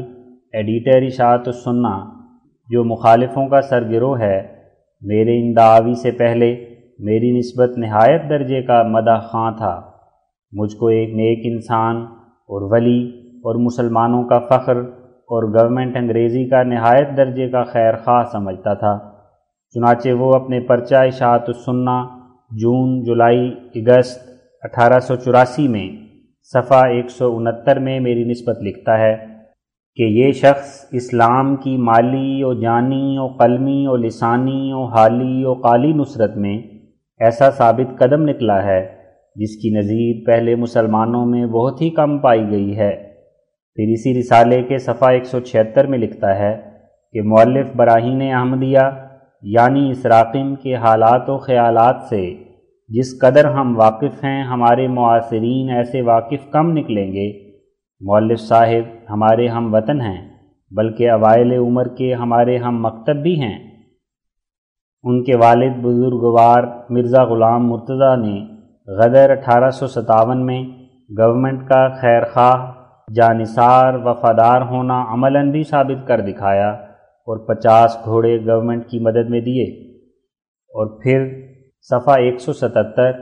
اور 178 میں لکھتا ہے کہ مرزا غلام احمد صاحب درویشانہ طور پر گورنمنٹ انگریزی کی خیر خواہی میں ہمیشہ مصروف رہے، اور بارہا انہوں نے لکھا ہے کہ یہ گورنمنٹ مسلمانوں کے لیے آسمانی برکت کا حکم رکھتی ہے، اور خداوند رحیم نے اس سلطنت کو مسلمانوں کے لیے ایک باران رحمت بھیجا ہے۔ ایسی سلطنت سے لڑائی اور جہاد کرنا قطعی حرام ہے۔ ایسا ہی محمد حسین نے اشاعت السنہ کے کئی اور پرچوں میں میری نسبت صاف طور پر گواہی دی ہے کہ یہ شخص غریب طبع اور بے شر اور گورنمنٹ انگلیشیا کا خیر خواہ ہے، اور اس گواہی پر سالہا سال تک اور اس وقت تک قائم رہا جب تک کہ میں نے ان لوگوں کے ان اعتقادات سے انکار نہ کیا کہ جو ان لوگوں کے دلوں میں جمے ہوئے ہیں کہ دنیا میں ایک مہدی آئے گا اور نصارہ سے لڑے گا، اور اس کی مدد کرنے کے لیے حضرت عیسیٰ علیہ السلام آسمان سے اتریں گے اور زمین پر کسی کافر کو نہیں چھوڑیں گے، اور کافروں کی دولت مولویوں اور دوسرے مسلمانوں کو ملے گی، اور اتنی دولت ملے گی کہ وہ اس کے رکھنے سے عاجز آ جائیں گے۔ ان بے بنیاد اور بیہودہ قصوں کو میں نے قبول نہیں کیا، اور بار بار لکھا کہ یہ خیالات حدیث اور قرآن سے ثابت نہیں اور سراسر لغو اور باطل ہیں، اور نہ صرف انکار کیا بلکہ یہ بھی ظاہر کیا کہ میں خدا تعالیٰ کے ارادے کے موافق اور اس کے الہام سے مسیح موعود کے نام پر آیا ہوں، اور میں لوگوں پر ظاہر کرتا ہوں کہ عام مسلمانوں کے یہ اعتقاد کہ بنی فاطمہ سے ایک مہدی اٹھے گا اور مسیح آسمان سے اس کی مدد کے لیے آئے گا، پھر وہ زمین پر کافروں کے ساتھ لڑیں گے اور نصارہ کے ساتھ ان کی لڑائیاں ہوں گی، اور مولویوں اور ان کے ہم خیال لوگوں کو انعام دینے کے لیے بہت سا مال اکٹھا کیا جائے گا۔ یہ سب جھوٹے اور بے اصل خیالات ہیں، بلکہ ایسی لڑائیاں کرنے والا کوئی نہیں آئے گا، صرف روحانی طور پر غافل لوگوں کی اصلاح منظور تھی، سو اس اصلاح کے لیے میں آیا ہوں۔ سو یہ واعظ میرا ان لوگوں کو نہایت برا معلوم ہوا، کیونکہ کروڑہا خیالی روپوں کا نقصان ہو گیا، اور لوٹ کے مالوں سے قطعی نومیدی ہو گئی، اور مسیح موعود اور مہدی کی جگہ پر ایک غریب انسان آیا جو لڑائیوں سے منع کرتا اور بغاوت کے پلید منصوبوں سے روکتا اور غریبانہ زندگی کی تعلیم دیتا ہے۔ پھر ایسا انسان ان لوگوں کو کیوں کر اچھا معلوم ہوتا؟ ناچار اس کے قتل اور صلیب دینے کے لیے فتوے لکھے گئے، اس کی بیویوں اور اس کی جماعت کی عورتوں پر جبراً قبضہ کرنا اور ان سے نکاح کرنا دینداری کا اصول ٹھہرایا گیا۔ نوٹ: دیکھو کتاب سیف مسلول، صفحہ 34 و 40، مطبوعہ ایجرٹن پریس راولپنڈی بلا تاریخ، اور اشتہار مولوی محمد وغیرہ، مطبوعہ حقانی پریس لدھیانہ، مورخہ 29 رمضان المبارک 1308 ہجری منہو۔ گالیاں دینا اور جھوٹی تہمتیں لگانا اور اس کی بیوی کا ذکر کر کے پلید تہمتوں سے اس کو متہم کرنا ثواب کا کام سمجھا گیا، اور پھر دوبارہ غیظ و غضب ان لوگوں کا اس بات سے بھی چمکا کہ محمد حسین نے اپنے ایک رسالے میں سلطان روم کی بہت تعریف کی تھی۔ اس کے مقابلے پر میں نے ایک سفیر روم کی ملاقات کے بعد یہ اشتہار دیا کہ ہمیں سلطان روم کی نسبت سلطنت انگریزی کے ساتھ زیادہ وفاداری اور اطاعت دکھلانی چاہیے۔ اس سلطنت کے ہمارے سر پر وہ حقوق ہیں جو سلطان کے نہیں ہو سکتے، ہرگز نہیں ہو سکتے۔ اس میری تحریر پر مولویوں نے بہت شور مچایا اور سخت گالیاں دیں، اور میرے ساتھ اتفاق رائے صرف سر سید احمد خان KCSI نے کیا، جیسا کہ میں ان کی کلام کو، جس کو انہوں نے اپنے اخبار میں شائع کیا تھا، اسی رسالے میں لکھ چکا ہوں۔ میں سچ کہتا ہوں کہ بجز ان وجوہ کے اور کوئی وجہ عداوت ان لوگوں کی میرے ساتھ نہیں ہے۔ گورنمنٹ انگریزی کے عالی مرتبہ حکام ان لوگوں کے اشتہارات کو غور سے پڑھ کر معلوم کر سکتے ہیں کہ ان لوگوں کی درندگی کس حد تک پہنچ گئی ہے، اور میری تعلیم جو مدت 19 برس سے اپنی جماعت کو دے رہا ہوں، وہ بھی اس محسن گورنمنٹ پر پوشیدہ نہیں رہ سکتی۔ میں نے اپنی جماعت کے لیے لازم کر دیا ہے کہ وہ ان لوگوں کی بدی کا مقابلہ نہ کریں اور غریبانہ طرز پر زندگی بسر کریں، اور اپنے نفس پر بھی میں نے یہی لازم کیا ہے کہ ان پلید تہمتوں اور بہتانوں کے مقابل پر خاموش رہوں۔ اسی وجہ سے ان لوگوں کی اوباشانہ باتوں کے مقابل پر ہمیشہ میں نے اور میری جماعت نے خاموشی اختیار کی۔ ایک منصف غور کر سکتا ہے کہ یہ کس قدر دل دکھانے والا طریق تھا کہ اس محمد حسین مولوی نے محمد بخش جعفر زٹلی اپنے دوست کے ذریعے سے یہ اشتہار میری نسبت دیا کہ اس شخص کی بیوی اس کی جماعت سے آشنائی یعنی ناجائز تعلق رکھتی ہے، مگر میں اس بہتان کے سننے سے خاموش رہا۔ پھر ایک دوسرے اشتہار میں لکھا کہ سنا ہے کہ یہ شخص مر گیا اور اس کا گوشت کتوں نے کھایا۔ میں نے پھر بھی صبر کیا۔ پھر میری نسبت لکھا کہ ہمیں الہام ہوا ہے کہ اس کی بیوی آوارہ ہو کر محمد بخش جعفر زٹلی سے نکاح کرے گی اور محمد حسین نکاح پڑے گا۔ پھر بھی میں نے صبر کیا۔ پھر ایک اور اشتہار میں مجھے ایک ریچھ قرار دے کر ایک تصویر ریچھ کی بنائی اور اس کے گلے میں رسہ ڈالا اور ساتھ اس کی گالیاں لکھیں، اور پھر ایک اور اشتہار میں یہ الہام ظاہر کیا کہ یہ شخص قید ہو جائے گا اور کوڑی ہو جائے گا۔ اور پھر اسی محمد حسین نے اشاعت السنہ میں ایک جگہ لکھا کہ یہ شخص خونی ہے، بدکار ہے اور باغی ہے۔ ان تمام اشتہارات کے بعد ان لوگوں نے بار بار مباہلے کی درخواست کی اور ان درخواستوں میں بھی گالیاں دی۔ آخر نرمی اور ملائمت سے میری طرف سے 21 نومبر 1898 کا اشتہار نکلا، جس کا صرف یہ مطلب تھا کہ خدا ہم دونوں میں سے جھوٹے کو ذلیل کرے، مگر الہام میں ذلت کے ساتھ مثل کی شرط رکھی گئی ہے۔ غرض جو کچھ مجھ میں اور ان میں آج تک واقع ہوا اس کی یہی کیفیت تھی جو میں نے بیان کی، اور محمد حسین اور محمد بخش جعفر زٹلی کے تمام گندے اشتہار میرے پاس موجود ہیں، جن کا مضمون بطور خلاصہ اس رسالے میں لکھ دیا گیا ہے، اور ان کی تاریخ طبع ما نام مطبع ذیل میں لکھتا ہوں۔ تاریخ اشتہار 11 جون 1897، نام مطبع تاج الہند لاہور تکیہ سادھواں، کیفیت۔ اس اشتہار کا عنوان ضمیمہ اخبار جعفر زٹلی ہے۔ شیخ محمد حسین بٹالوی ایڈیٹر اشاعت السنہ کے ایما سے لکھا گیا ہے، جیسا کہ شیخ مذکور نے اس بات کو اپنے اشاعت السنہ اور نیز گواہوں کے روبرو قبول کیا ہے۔ تاریخ اشتہار 26 جون 1897، نام مطبع تاج الہند لاہور تکیہ سادھواں، کیفیت۔ اس اشتہار میں نہایت گندی پیشگوئیاں لکھی ہیں۔ تاریخ اشتہار 23 جون 1897، نام مطبع تاج الہند لاہور تکیہ سادھواں، کیفیت۔ یہ بھی شیخ محمد حسین کے ایما سے لکھا گیا ہے۔ تاریخ اشتہار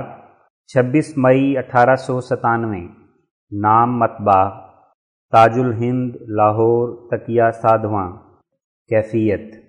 یہ بھی شیخ محمد حسین کے ایما سے لکھا گیا ہے۔ تاریخ اشتہار 20 اگست 1897، نام مطبع تاج الہند لاہور تکیہ سادھواں،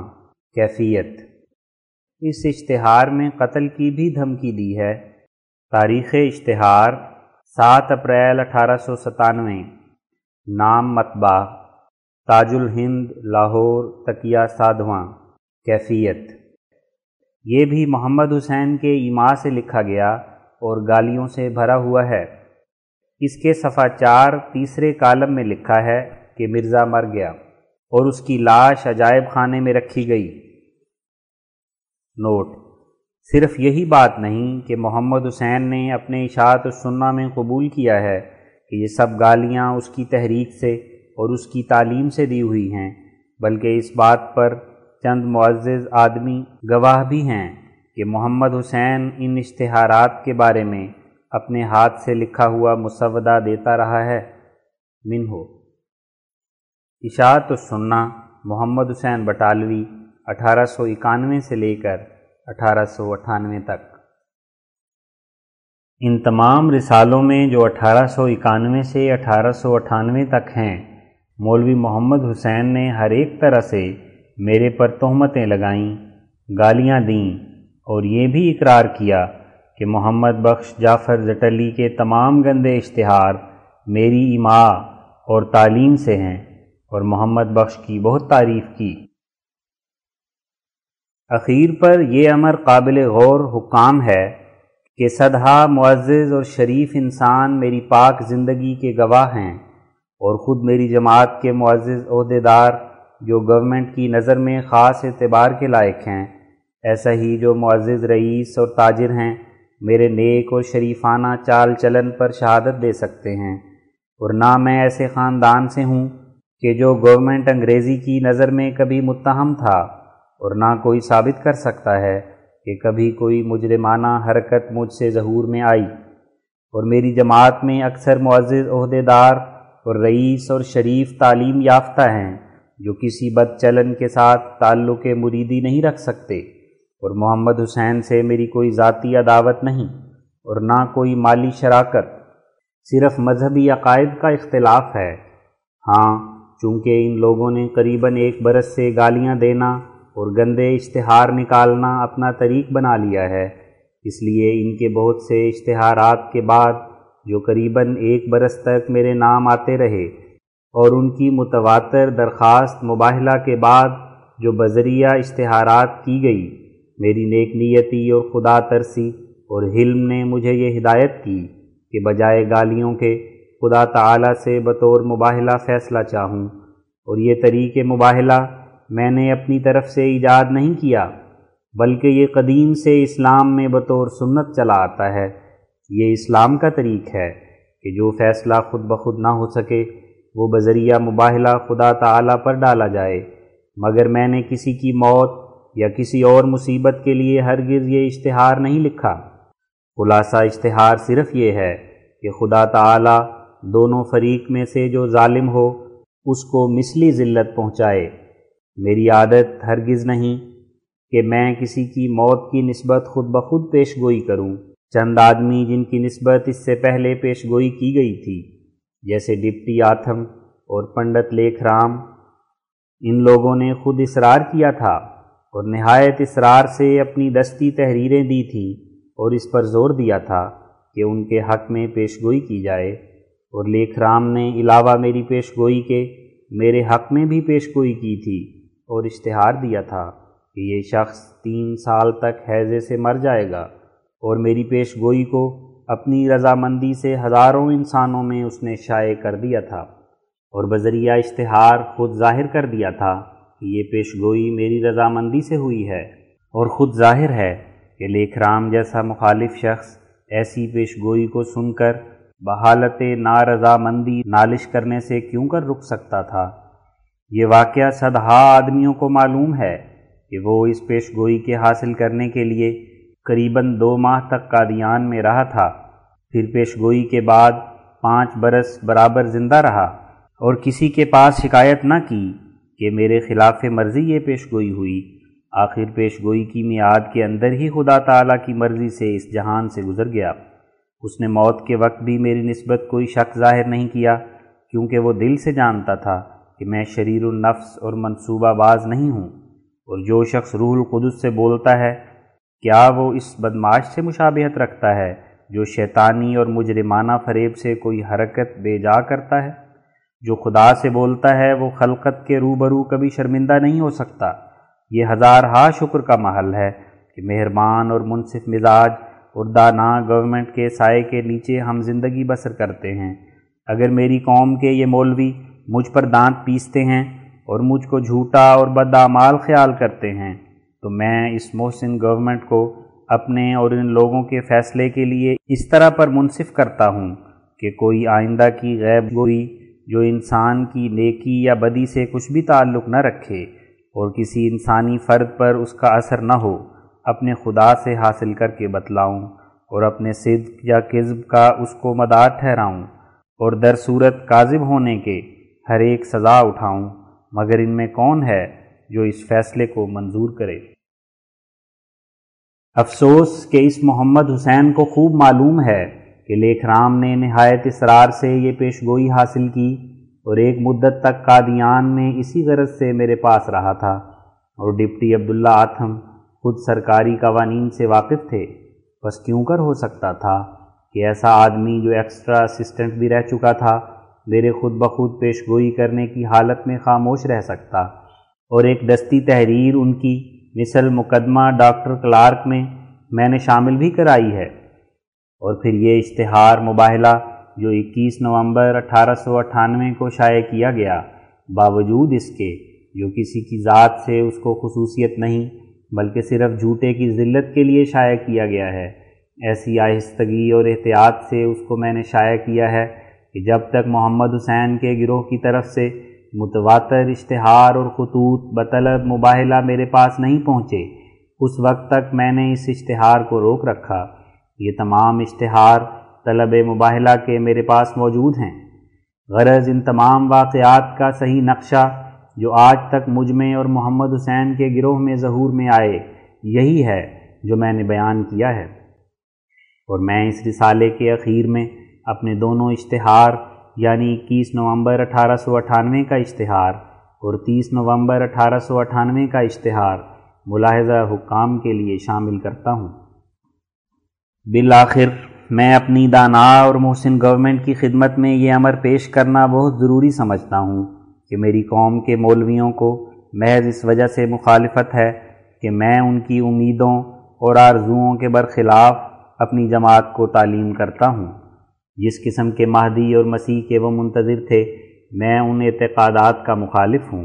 اور خدا تعالیٰ نے میرے پر یہ ظاہر فرمایا ہے کہ یہ تمام باتیں بے اصل اور جھوٹ ہیں کہ کوئی ایسا مہدی یا مسیح دنیا میں آئے گا کہ جو مذہب اور دین کے پھیلانے کے لیے خون ریزیاں کرے گا۔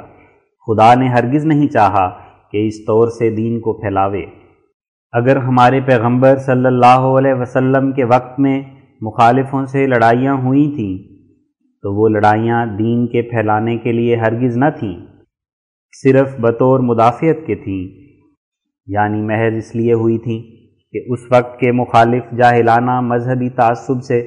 مسلمانوں کو روئے زمین سے نابود کرنا چاہتے تھے، ان کو قتل کرتے تھے اور بڑی بڑی تکلیفیں دیتے تھے، اور نہیں چھوڑتے تھے کہ اسلام کے لیے آزادی سے واز کیا جائے۔ سو ان مجرمانہ حرکات کے بعد سزا دہی کے طور پر وہ لوگ قتل کیے گئے جنہوں نے ناحق بے گناہ محض مذہبی کینے سے مسلمانوں کو قتل کیا تھا۔ مگر اب مذہبی کینہ اور تعصب سے مسلمانوں کو کوئی قتل نہیں کرتا اور مذہب کے لیے ان پر کوئی تلوار نہیں چلاتا۔ ہاں، دنیا داری کے طور پر دنیا داروں کی باہم لڑائیاں ہوتی ہیں، سو ہوا کریں، ہمیں ان سے کیا غرض ہے۔ پھر جس حالت میں اسلام کے نابود کرنے کے لیے کوئی تلوار نہیں اٹھاتا تو سخت جہالت اور قرآن کی مخالفت ہے کہ دین کے بہانے سے تلوار اٹھائی جائے۔ اگر کوئی ایسا شخص خونی مہدی یا مسیح کے نام پر دنیا میں آوے اور لوگوں کو ترغیب دے کہ تم کافروں سے لڑو، تو سمجھنا چاہیے کہ وہ کذاب اور جھوٹا ہے اور قرآن کی تعلیم کے موافق کارروائی نہیں کرتا بلکہ مخالف راہ پر چلتا ہے۔ میں سچ سچ کہتا ہوں کہ ایسے اعتقاد والے قرآن کی پیروی نہیں کرتے بلکہ ایک جاہلانہ رسم اور عادت کے بت کی پرستش کرتے ہیں، اور یہ پادریوں کی بھی نادانی اور سراسر غلطی ہے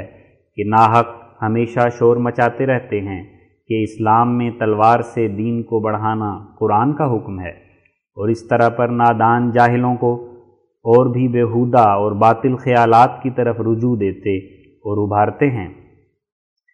ان لوگوں کو قرآن کا علم نہیں ہے اور نہ خدا سے الہام پاتے ہیں کہ تا خدا کے کلام کے معنی خدا سے معلوم کریں، اور اس طرح پر ناحق ایک خلاف واقعہ بات کی یاد دہانی کراتے رہتے ہیں۔ مجھے خدا نے قرآن کا علم دیا ہے اور زبان عرب کے محاورات کے سمجھنے کے لیے وہ فہم عطا کیا ہے کہ میں بلا فخر کہتا ہوں کہ اس ملک میں کسی دوسرے کو یہ فہم عطا نہیں ہوا۔ میں زور سے کہتا ہوں کہ قرآن میں ایسی تعلیم ہرگز نہیں ہے کہ دین کو تلوار کے ساتھ مدد دی جائے یا اعتراض کرنے والوں پر تلوار اٹھائی جائے۔ قرآن بار بار ہمیں تعلیم دیتا ہے کہ تم مخالفوں کی ایذا پر صبر کرو، بس یقیناً سمجھنا چاہیے کہ ایسا مہدی یا مسیح اسلام میں ہرگز نہیں آئے گا کہ جو دین کے لیے تلوار اٹھائے۔ سچا دین دلائل کے ذریعے سے دلوں کے اندر جاتا ہے، نہ تلوار کے ساتھ، بلکہ تلوار تو اور بھی مخالف کو اعتراض کا موقع دیتی ہے۔ خدا تعالیٰ نے یہ نہایت فضل کیا ہے کہ ان لوگوں کے ان باطل خیالات کے دور کرنے کے لیے مسیح موعود کا آسمان سے اترنا خلاف واقعہ ثابت کر دیا ہے، کیونکہ خدا کے فضل سے میری کوششوں سے ثابت ہو چکا ہے، اور اب تمام انسانوں کو بڑے بڑے دلائل اور کھلے کھلے واقعات کی وجہ سے ماننا پڑے گا کہ حضرت مسیح علیہ السلام ہرگز آسمان پر ما جسم انصری نہیں گئے، بلکہ خدا تعالیٰ کے وعدے کے موافق اور ان دعاؤں کے قبول ہونے کی وجہ سے جو تمام رات حضرت مسیح علیہ السلام نے اپنی جان بچانے کے لیے کی تھی، صلیب سے اور صلیبی لعنت سے بچائے گئے، اور ہندوستان میں آئے اور بدھ مذہب کے لوگوں سے بحثیں کیں، آخر کشمیر میں وفات پائی، اور محلہ خانیار میں آپ کا مزار مقدس ہے جو شہزادہ نبی کے مزار کے نام پر مشہور ہے۔ پھر جب کہ آسمان سے آنے والا ثابت نہ ہو سکا بلکہ اس کے برخلاف ثابت ہوا، تو اس مہدی کا وجود بھی جھوٹ ثابت ہو گیا جس نے ایسے مسیح کے ساتھ مل کر خون ریزیاں کرنا تھا، کیونکہ بموجب قاعدہ تحقیق اور منطق کے دو لازمی چیزوں میں سے ایک چیز کے باطل ہونے سے دوسری چیز کا بھی باطل ہونا لازم آیا، لہذا ماننا پڑا کہ یہ سب خیالات باطل اور بے بنیاد اور لغو ہیں، اور چونکہ توریت کے روح سے مسلوب لعنتی ہو جاتا ہے اور لعنت کا لفظ عبرانی اور عربی میں مشترک ہے، جس کے یہ معنی ہیں کہ ملعون خدا سے در حقیقت دور جا پڑے اور خدا اس سے بیزار ہو جائے اور وہ خدا سے بیزار ہو جائے، اور خدا اس کا دشمن اور وہ خدا کا دشمن ہو جائے، تو پھر نعوذ باللہ خدا کا ایسا پیارا، ایسا برگزیدہ، ایسا مقدس نبی جو مسیح ہے، اس کی نسبت ایسی بے ادبی کوئی سچی تعظیم کرنے والا ہرگز نہیں کرے گا۔ اور پھر واقعات نے اور بھی اس پہلو کو ثابت کر دیا کہ حضرت مسیح علیہ السلام مصلوب نہیں ہوئے، بلکہ اس ملک سے کفار کے ہاتھ سے نجات پا کر پوشیدہ طور پر ہندوستان کی طرف چلے آئے۔ لہٰذا ان نادان مولویوں کے یہ سب قصے باطل ہیں اور یہ سب خطرناک امیدیں لغو ہیں، اور ان کا نتیجہ بھی بجز مفسدانہ خیالات کے اور کچھ نہیں۔ اگر میرے مقابل پر ان لوگوں کے اعتقادات کا عدالت میں اظہار لیا جائے تو معلوم ہو کہ کیسے یہ لوگ خطرناک اعتقادات میں مبتلا ہیں کہ نہ صرف راستی سے دور بلکہ امن اور سلامت روشی سے بھی دور ہیں۔ اور میں اخیر پر اس رسالے کو اس بات پر ختم کرنا چاہتا ہوں کہ اگرچہ عیسائی عقیدوں کے لحاظ سے حضرت مسیح کا دوبارہ آنا پولیٹیکل مسئلے سے کچھ تعلق نہیں رکھتا، مگر جس طور سے حال کے اسلامی مولویوں نے حضرت عیسیٰ کا آسمان سے اترنا اور مہدی کے ساتھ اتفاق کر کے جہادی لڑائی کرنا غلط طور پر اپنے اعتقاد میں داخل کر لیا ہے، یہ عقیدہ نہ صرف جھوٹ ہے بلکہ خطرناک بھی ہے۔ اور جو کچھ حال میں حضرت عیسیٰ کے ہندوستان میں آنے اور کشمیر میں وفات پانے کا مجھے ثبوت ملا ہے، وہ ان خطرناک خیالات کو دانش مند دلوں سے بکلی مٹا دیتا ہے۔ اور میری یہ تحقیق عارضی اور سرسری نہیں بلکہ نہایت مکمل ہے،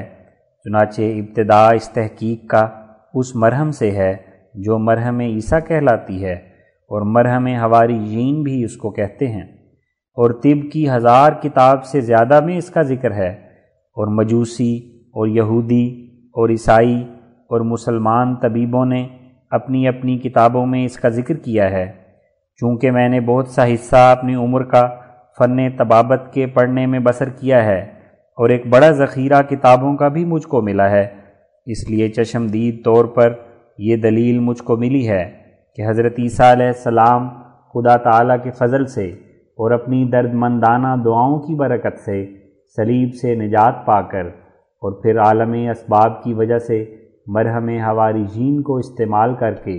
اور صلیبی زخموں سے شفا پا کر ہندوستان کی طرف آئے تھے۔ صلیب پر ہرگز فوت نہیں ہوئے، کچھ غشی کی صورت ہو گئی تھی جس سے خدا کی مصلحت سے 3 دن ایسی قبر میں رہے جو گھر کے دار تھی، اور چونکہ یونس کی طرح زندہ تھے آخر اس سے باہر آ گئے۔ نوٹ: یہ امر یقینی ہے کہ حضرت عیسیٰ علیہ السلام صلیب پر فوت نہیں ہوئے، اور انہوں نے خود یونس نبی کے مچھلی کے قصے کو اپنے قصے سے جو 3 دن قبر میں رہنا تھا مشابہت دے کر ہر ایک دانا کو یہ سمجھا دیا ہے کہ وہ یونس نبی کی طرح قبر میں زندہ ہونے کی حالت میں داخل کیے گئے اور جب تک قبر میں رہے زندہ رہے، ورنہ مردوں کو زندوں سے کیا مشابہت ہو سکتی ہے؟ اور ضرور ہے کہ نبی کی مثال بےہودہ اور بے معنی نہ ہو۔ انجیل میں ایک دوسری جگہ بھی اسی امر کی طرف اشارہ ہے جہاں لکھا ہے کہ زندہ کو مردوں میں کیوں ڈھونڈتے ہو؟ بعض حواریوں کا یہ خیال کہ حضرت عیسیٰ صلیب پر فوت ہو گئے تھے ہرگز صحیح نہیں ہے، کیونکہ آپ کا قبر سے نکلنا اور حواریوں کو اپنے زخم دکھلانا، یونس نبی سے اپنی مشابہت فرمانا، یہ سب باتیں اس خیال کو رد کرتی ہیں اور اس کے مخالف ہیں۔ پھر حواریوں میں اس مقام میں اختلاف بھی ہے، چنانچہ برنباس کی انجیل میں، جس کو میں نے بچشم خود دیکھا ہے، حضرت عیسیٰ علیہ السلام کے صلیب پر فوت ہونے سے انکار کیا گیا ہے، اور انجیل سے ظاہر ہے کہ برنباس بھی ایک بزرگ حواری تھا، اور آپ کا آسمان پر جانا ایک روحانی امر ہے۔ آسمان پر وہی چیز جاتی ہے جو آسمان سے آتی ہے، اور جو زمین کا ہے وہ زمین میں جاتا ہے۔ توریت اور قرآن نے بھی یہی گواہی دی ہے، اور جب کہ یہودی صلیبی کارروائی کی وجہ سے حضرت مسیح کے روحانی رفع سے منکر تھے، اس لیے ان کو جتایا گیا کہ حضرت مسیح آسمان پر گئے، یعنی خدا تعالی نے نجات دے کر لعنت سے جو نتیجہ صلیب تھا ان کو بری کر لیا، اور ان چند حواریوں کی گواہی کیوں کر لائق قبول ہو سکتی ہے جو واقعہ صلیب کے وقت حاضر نہ رہے اور جن کے پاس شہادت رویت نہیں ہے منہ۔ اور پھر دوسرا ماخذ اس تحقیق کا مختلف قوموں کی وہ تاریخی کتابیں ہیں جن سے ثابت ہوتا ہے کہ ضرور حضرت عیسیٰ علیہ السلام ہندوستان اور تبت اور کشمیر میں آئے تھے، اور حال میں جو ایک روسی سیاح نے بدھ مذہب کی کتابوں کے حوالے سے حضرت عیسیٰ علیہ السلام کا اس ملک میں آنا ثابت کیا ہے، وہ کتاب میں نے دیکھی ہے اور میرے پاس ہے، وہ کتاب بھی اسی رائے کی مؤید ہے۔ اور پھر سب سے اخیر شہزادہ نبی کی قبر جو سری نگر محلہ خانیار میں ہے، جس کو عوام شہزادہ یوز آصف نبی کی قبر اور بعض عیسیٰ صاحب نبی کی قبر کہتے ہیں، اس مطلب کی مؤید ہے، اور اس قبر میں ایک کھڑکی بھی ہے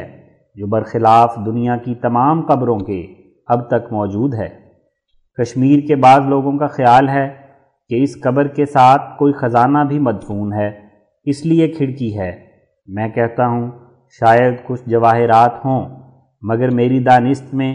یہ کھڑکی اس لیے رکھی ہے کہ کوئی عظیم الشان کتبہ اس قبر کے اندر ہے۔ یہ اسی طرح کا واقعہ معلوم ہوتا ہے جیسا کہ انہی دنوں میں ضلع پیرا کوئی میں جو ممالک شمال مغرب کے ضلع سرحد نیپال میں ایک گاؤں ہے، ایک ٹیلے کے اندر سے ایک بھاری صندوق نکلا ہے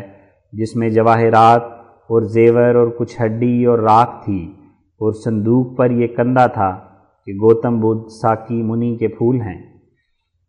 اور نبی کا لفظ جو اس صاحب قبر کی نسبت کشمیر کے ہزارہا لوگوں کی زبان پر جاری ہے، یہ بھی ہمارے مدعا کے لیے ایک دلیل ہے۔ نوٹ: ایک اور دلیل ہمارے اس دعوے پر یہ ہے کہ جس قدر حال تک کتابیں یوز آصف کی سوانح اور تعلیم کے متعلق ہم کو ملی ہیں، جس کی قبر سری نگر میں ہے، وہ تمام تعلیم انجیل کی اخلاقی تعلیم سے بشدت مشابہت رکھتی ہے، بلکہ بعض فقرات تو بعینہ ہی انجیل کے فقرات ہیں منہ، کیونکہ نبی کا لفظ عبری اور عربی دونوں زبانوں میں مشترک ہے، دوسری کسی زبان میں یہ لفظ نہیں آیا، اور اسلام کا اعتقاد ہے کہ ہمارے نبی صلی اللہ علیہ وسلم کے بعد کبھی نبی نہیں آئے گا، اس لیے متعین ہوا کہ یہ عبرانی نبیوں میں سے ایک نبی ہے۔ اور پھر شہزادہ کے لفظ پر غور کر کے اور بھی ہم اصل حقیقت سے نزدیک آ جاتے ہیں، اور پھر کشمیر کے تمام باشندوں کا اس بات پر اتفاق دیکھ کر کہ یہ نبی جس کی کشمیر میں قبر ہے ہمارے نبی صلی اللہ علیہ وسلم سے 600 برس پہلے گزرا ہے، صاف طور پر حضرت عیسیٰ علیہ السلام کو متعین کر رہا ہے، اور صفائی سے یہ فیصلہ ہو جاتا ہے کہ یہی وہ پاک اور معصوم نبی اور خدا تعالیٰ کے جلال کے تخت سے ابدی شہزادہ ہے جس کو نالائق اور بدقسمت یہودیوں نے صلیب کے ذریعے سے مارنا چاہا تھا۔ غرض یہ ایسا ثبوت ہے کہ اگر اس کے تمام دلائل یکجائی نظر سے دیکھے جائیں تو ہماری قوم کے غلط کار مولویوں کے خیالات اس سے پاش پاش ہو جاتے ہیں، اور امن اور صلح کاری کی مبارک عمارت اپنی چمک دکھلاتی ہے، جس سے ضروری طور پر یہ نتیجہ نکلتا ہے کہ نہ کوئی آسمان پر گیا اور نہ وہ لڑنے کے لیے مہدی کے ساتھ شامل ہو کر شور قیامت ڈالے گا، بلکہ وہ کشمیر میں اپنے خدا کی رحمت کی گود میں سو گیا۔ اے معزز ناظرین، اب میں نے جو کچھ میرے اصول اور ہدایتیں اور تعلیم تھی سب گورنمنٹ عالیہ کی خدمت میں ظاہر کر دیں۔ میری ہدایتوں کا خلاصہ یہی ہے کہ صلح کاری اور غریبی سے زندگی بسر کرو، اور جس گورنمنٹ کے ہم ماتحت ہیں یعنی گورنمنٹ برطانیہ، اس کے سچے خیر خواہ اور تابع دار ہو جاؤ، نہ نفاق اور دنیا داری سے۔ آخر دعا پر ختم کرتا ہوں کہ خدا تعالی ہماری ملکہ معظمہ قیصرہ ہند دامہ اقبالہا کا اقبال دن بدن بڑھاوے، اور ہمیں توفیق دے کہ ہم سچے دل سے اس کے تابع دار اور امن پسند انسان ہوں۔ آمین۔ راکن خاکسار مرزا غلام احمد اسقادیان، 27 دسمبر 1898۔ ضمیمہ رسالہ ھذا۔ قابل توجہ گورنمنٹ۔ مجھے اس رسالے کے لکھنے کے بعد محمد حسین بٹالوی صاحب اشاعت السنہ کا انگریزی میں ایک رسالہ ملا، جس کو اس نے مطبع وکٹوریہ پریس لاہور میں چھاپ کر بماہ 14 اکتوبر 1898 میں شائع کیا ہے۔ اس رسالے کے دیکھنے سے مجھے بہت افسوس ہوا، کیونکہ اس نے اس میں میری نسبت اور نیز اپنے اعتقاد مہدی کے آنے کی نسبت نہایت قابل شرم جھوٹ سے کام لیا ہے، اور سراسر افتراء سے کوشش کی ہے کہ مجھے گورنمنٹ عالیہ کی نظر میں باغی ٹھہراوے، لیکن اس صحیح اور سچے مقولے کی روح سے کہ کوئی چیز چھپی ہوئی نہیں جو آخر ظاہر نہ ہو، میں یقین رکھتا ہوں کہ ہماری زیرک اور روشن دماغ گورنمنٹ جلد معلوم کر لے گی کہ اصل حقیقت کیا ہے۔ اول امر جو محمد حسین نے خلاف واقعہ اپنے اس رسالے میں میری نسبت گورنمنٹ میں پیش کیا ہے، یہ ہے کہ وہ گورنمنٹ عالیہ کو اطلاع دیتا ہے کہ یہ شخص گورنمنٹ عالیہ کے لیے خطرناک ہے، یعنی بغاوت کے خیالات دل میں رکھتا ہے۔ لیکن میں زور سے کہتا ہوں کہ اگر میں ایسا ہی ہوں تو اس نمک حرامی اور بغاوت کی زندگی سے اپنے لیے موت کو ترجیح دیتا ہوں۔ میں ادب سے توجہ دلاتا ہوں کہ گورنمنٹ عالیہ میری نسبت اور میری تعلیم کی نسبت جہاں تک ممکن ہو کامل تحقیقات کرے، اور میری جماعت کے ان معزز عہدیداروں اور دیسی افسروں اور رئیسوں اور دوسرے معزز اور تعلیم یافتہ لوگوں سے، جن کی کئی 100 تک تعداد ہے، حلفاً دریافت کرے کہ میں نے اس محسن گورنمنٹ کی نسبت کیا کیا ہدایتیں ان کو دی ہیں، اور کس کس تاکید سے اس گورنمنٹ کی اطاعت کے لیے وصیتیں کی ہیں، اور نیز گورنمنٹ اس مولوی یعنی محمد حسین کی اس شہادت کو غور سے دیکھے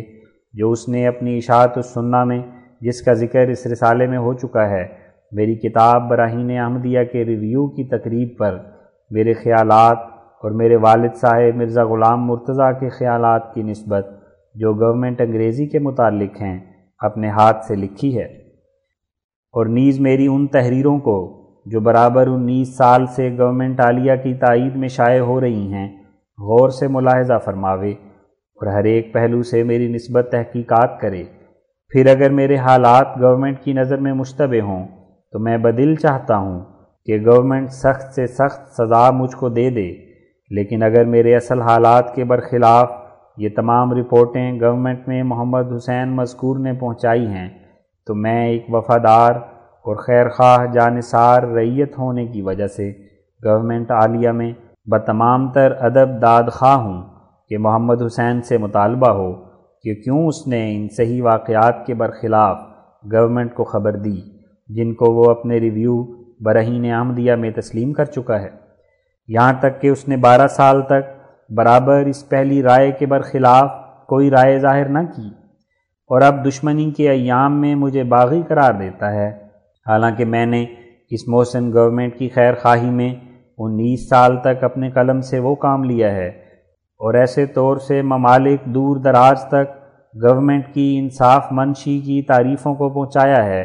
کہ میں دعوے سے کہتا ہوں کہ اس کارروائی کی نظیر دوسروں کے کارناموں میں ہرگز نہیں ملے گی۔ میرے پاس وہ الفاظ نہیں جن سے میں اپنی عاجزانہ عرض گورنمنٹ پر ظاہر کروں کہ مجھے اس شخص کے ان خلاف واقعہ کلمات سے کس قدر صدمہ پہنچا ہے اور کیسے درد رساں زخم لگے ہیں۔ افسوس کہ اس شخص نے عمدن اور دانستہ گورنمنٹ کی خدمت میں میری نسبت نہایت ظلم سے بھرا ہوا جھوٹ بولا ہے اور میری تمام خدمات کو برباد کرنا چاہا ہے۔ اس دعوے کی میرے پاس پختہ وجوہات اور کامل شہادتیں اور گواہ موجود ہیں۔ میں امید رکھتا ہوں کہ بوجہ اس کے کہ میں ایک وفادار خاندان میں سے ہوں جنہوں نے اپنے مال سے اور جان سے گورنمنٹ پر اپنی اطاعت ثابت کی ہے، میری اس دردناک فریاد کو یہ محسن گورنمنٹ غور سے توجہ فرمائے گی اور جھوٹ بولنے والے کو تنبیہ کرے گی۔ دوسرا امر جو اسی رسالے میں محمد حسین نے لکھا ہے وہ یہ ہے کہ گویا میں نے کوئی الہام اس مضمون کا شائع کیا ہے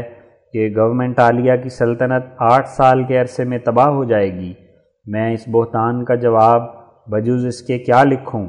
کہ خدا جھوٹے کو تباہ کرے۔ میں نے ایسا الہام ہرگز شائع نہیں کیا، میری تمام کتابیں گورنمنٹ کے سامنے موجود ہیں۔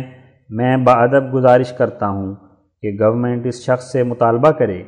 کہ کس کتاب یا خط یا اشتہار میں نے ایسا الہام شائع کیا ہے، اور میں امید رکھتا ہوں کہ گورنمنٹ عالیہ اس کے اس فریب سے خبردار رہے گی کہ یہ شخص اپنے اس جھوٹے بیان کی تائید کے لیے یہ تدبیر نہ کرے کہ اپنی جماعت اور اپنے گروہ میں سے ہی جو مجھ سے اختلاف مذہب کی وجہ سے دلی اناد رکھتے ہیں جھوٹے بیان بطور شہادت گورنمنٹ تک پہنچاوے۔ اس شخص اور اس کے ہم خیال لوگوں کی میرے ساتھ کچھ آمد و رفت اور ملاقات نہیں، تا میں نے ان کو کچھ زبانی کہا ہو۔ میں جو کچھ کہنا چاہتا ہوں اپنی کتابوں میں اور اشتہاروں میں شائع کرتا ہوں، اور میرے خیالات اور میرے الہامات معلوم کرنے کے لیے میری کتابیں اور اشتہارات متکفل ہیں، اور میری جماعت کے معززین گواہ ہیں۔ غرض میں بادب التماس کرتا ہوں کہ ہماری گورنمنٹ عالیہ اس خلاف واقعہ مخبری کا اس شخص سے مطالبہ کرے۔ کپتان ڈگلس صاحب، سابق ڈپٹی کمشنر ضلع گرداسپورہ، مقدمہ ڈاکٹر کلارک میں جو میرے پر دائر ہوا تھا، لکھ چکے ہیں کہ یہ شخص مجھ سے عداوت رکھتا ہے، اسی لیے جھوٹ بولنے سے کچھ بھی پرہیز نہیں کرتا۔ تیسرا امر جو اسی رسالے میں محمد حسین نے لکھا ہے یہ ہے کہ یہ شخص مسیح موعود ہونے کا جھوٹا دعویٰ کرتا ہے۔ اس کے جواب میں اتنا لکھنا کافی ہے کہ جس طرح انبیاء علیہ السلام کی نبوت ثابت ہوتی رہی ہے، اسی طرح میرے اس دعوے کو میرے خدا نے ثابت کیا ہے، اور خدا تعالیٰ کے آسمانی نشانوں نے میری گواہی دی ہے۔ اب رہی یہ بات کہ محمد حسین اور اس کے دوسرے ہم جنس مولوی کیوں مجھے جھوٹا کہتے ہیں اور کیوں اس قدر دشمنی کرتے ہیں، سو ابھی میں اس رسالے میں لکھ چکا ہوں کہ یہ عداوت اس وجہ سے ہے کہ میری تعلیم ان کے اغراض اور مقاصد کے برخلاف ہے،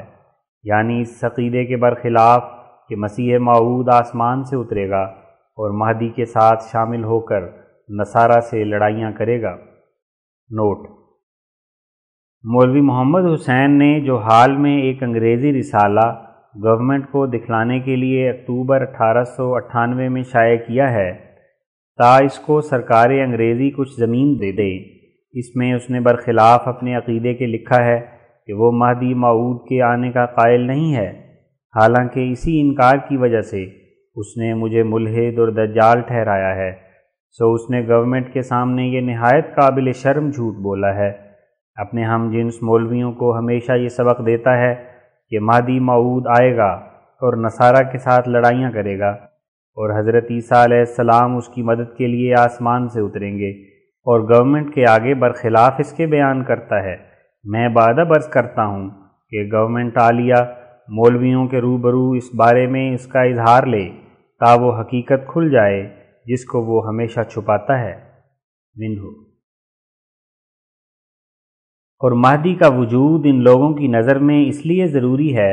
کہ مسیح موعود خلیفہ نہیں ہو سکتا کیونکہ وہ قریش میں سے نہیں ہے، جیسا کہ محمد حسین نے خود اپنے رسالہ جلد نمبر 12 صفحہ 380 میں سلطان روم کی خلافت کی تقریب میں اس بات کو اپنا اعتقاد ظاہر کیا ہے۔ سو ان لوگوں نے اسی دلیل سے مسیح کے دوبارہ آنے کے وقت مہدی کشی کی ضرورت ٹھہرائی ہے، اور پھر بہت سی لڑائیوں کا ذکر کیا ہے، اور میں جانتا ہوں کہ یہ عقائد نہایت خطرناک ہیں، کیونکہ اس عقیدے کا آدمی ہمیشہ اپنے دل میں خلاف امن منصوبے رکھتا ہے، مگر میں ان عقائد کے برخلاف ہوں۔ میں ایسے کسی مسیح اور مہدی کو نہیں مانتا جو کافروں سے لڑائیاں کرے گا اور ان کے مال مولویوں اور ان کے گروہ کو دے گا، سو میں اس لیے ان کی نظر میں جھوٹا ہوں کہ میرے عقیدے سے ان کی تمام امیدیں خاک میں مل گئیں، اور میں تسلیم کرتا ہوں کہ میری اس تعلیم سے ان کے خیالی منافع کا بڑا ہی نقصان ہوا ہے، مگر یہ میرا قصور نہیں ہے، ان کی خود غلط کاریوں اور غلط فہمیوں کا قصور ہے۔ اور محمد حسین کا اس رسالے میں یہ لکھنا کہ میں اس مہدی کو نہیں مانتا جس کی اس کے تمام ہم جنس مولوی انتظار کر رہے ہیں، اور جس کی تائید کے لیے حسب خیال ان کے مسیح آسمان سے نازل ہوگا، یہ سراسر منافقانہ تحریر ہے جو اس کے دل میں نہیں ہے، اور صدہا مولوی پنجاب اور ہندوستان کے گواہی دے سکتے ہیں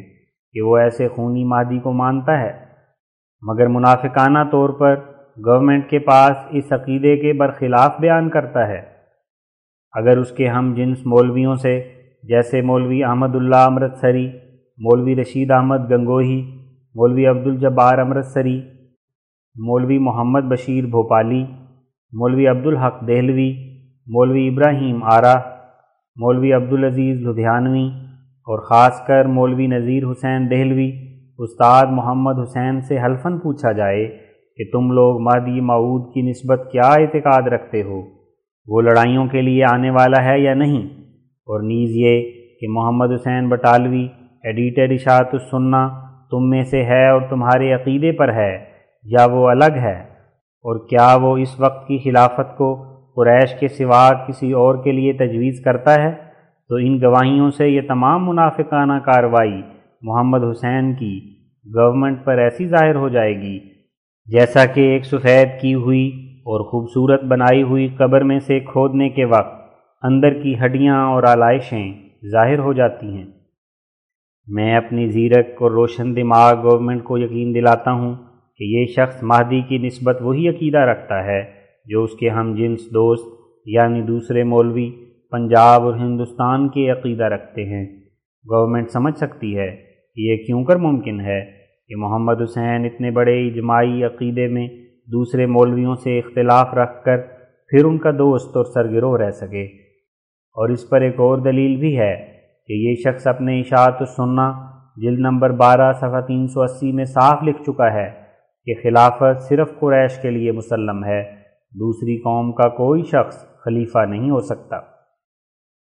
اب سوچنا چاہیے کہ یہ کیوں کر تجویز کر سکتا ہے کہ حضرت مسیح دوبارہ آئیں گے تو وہ بادشاہ ہوں گے، کیونکہ وہ تو قریش میں سے نہیں ہے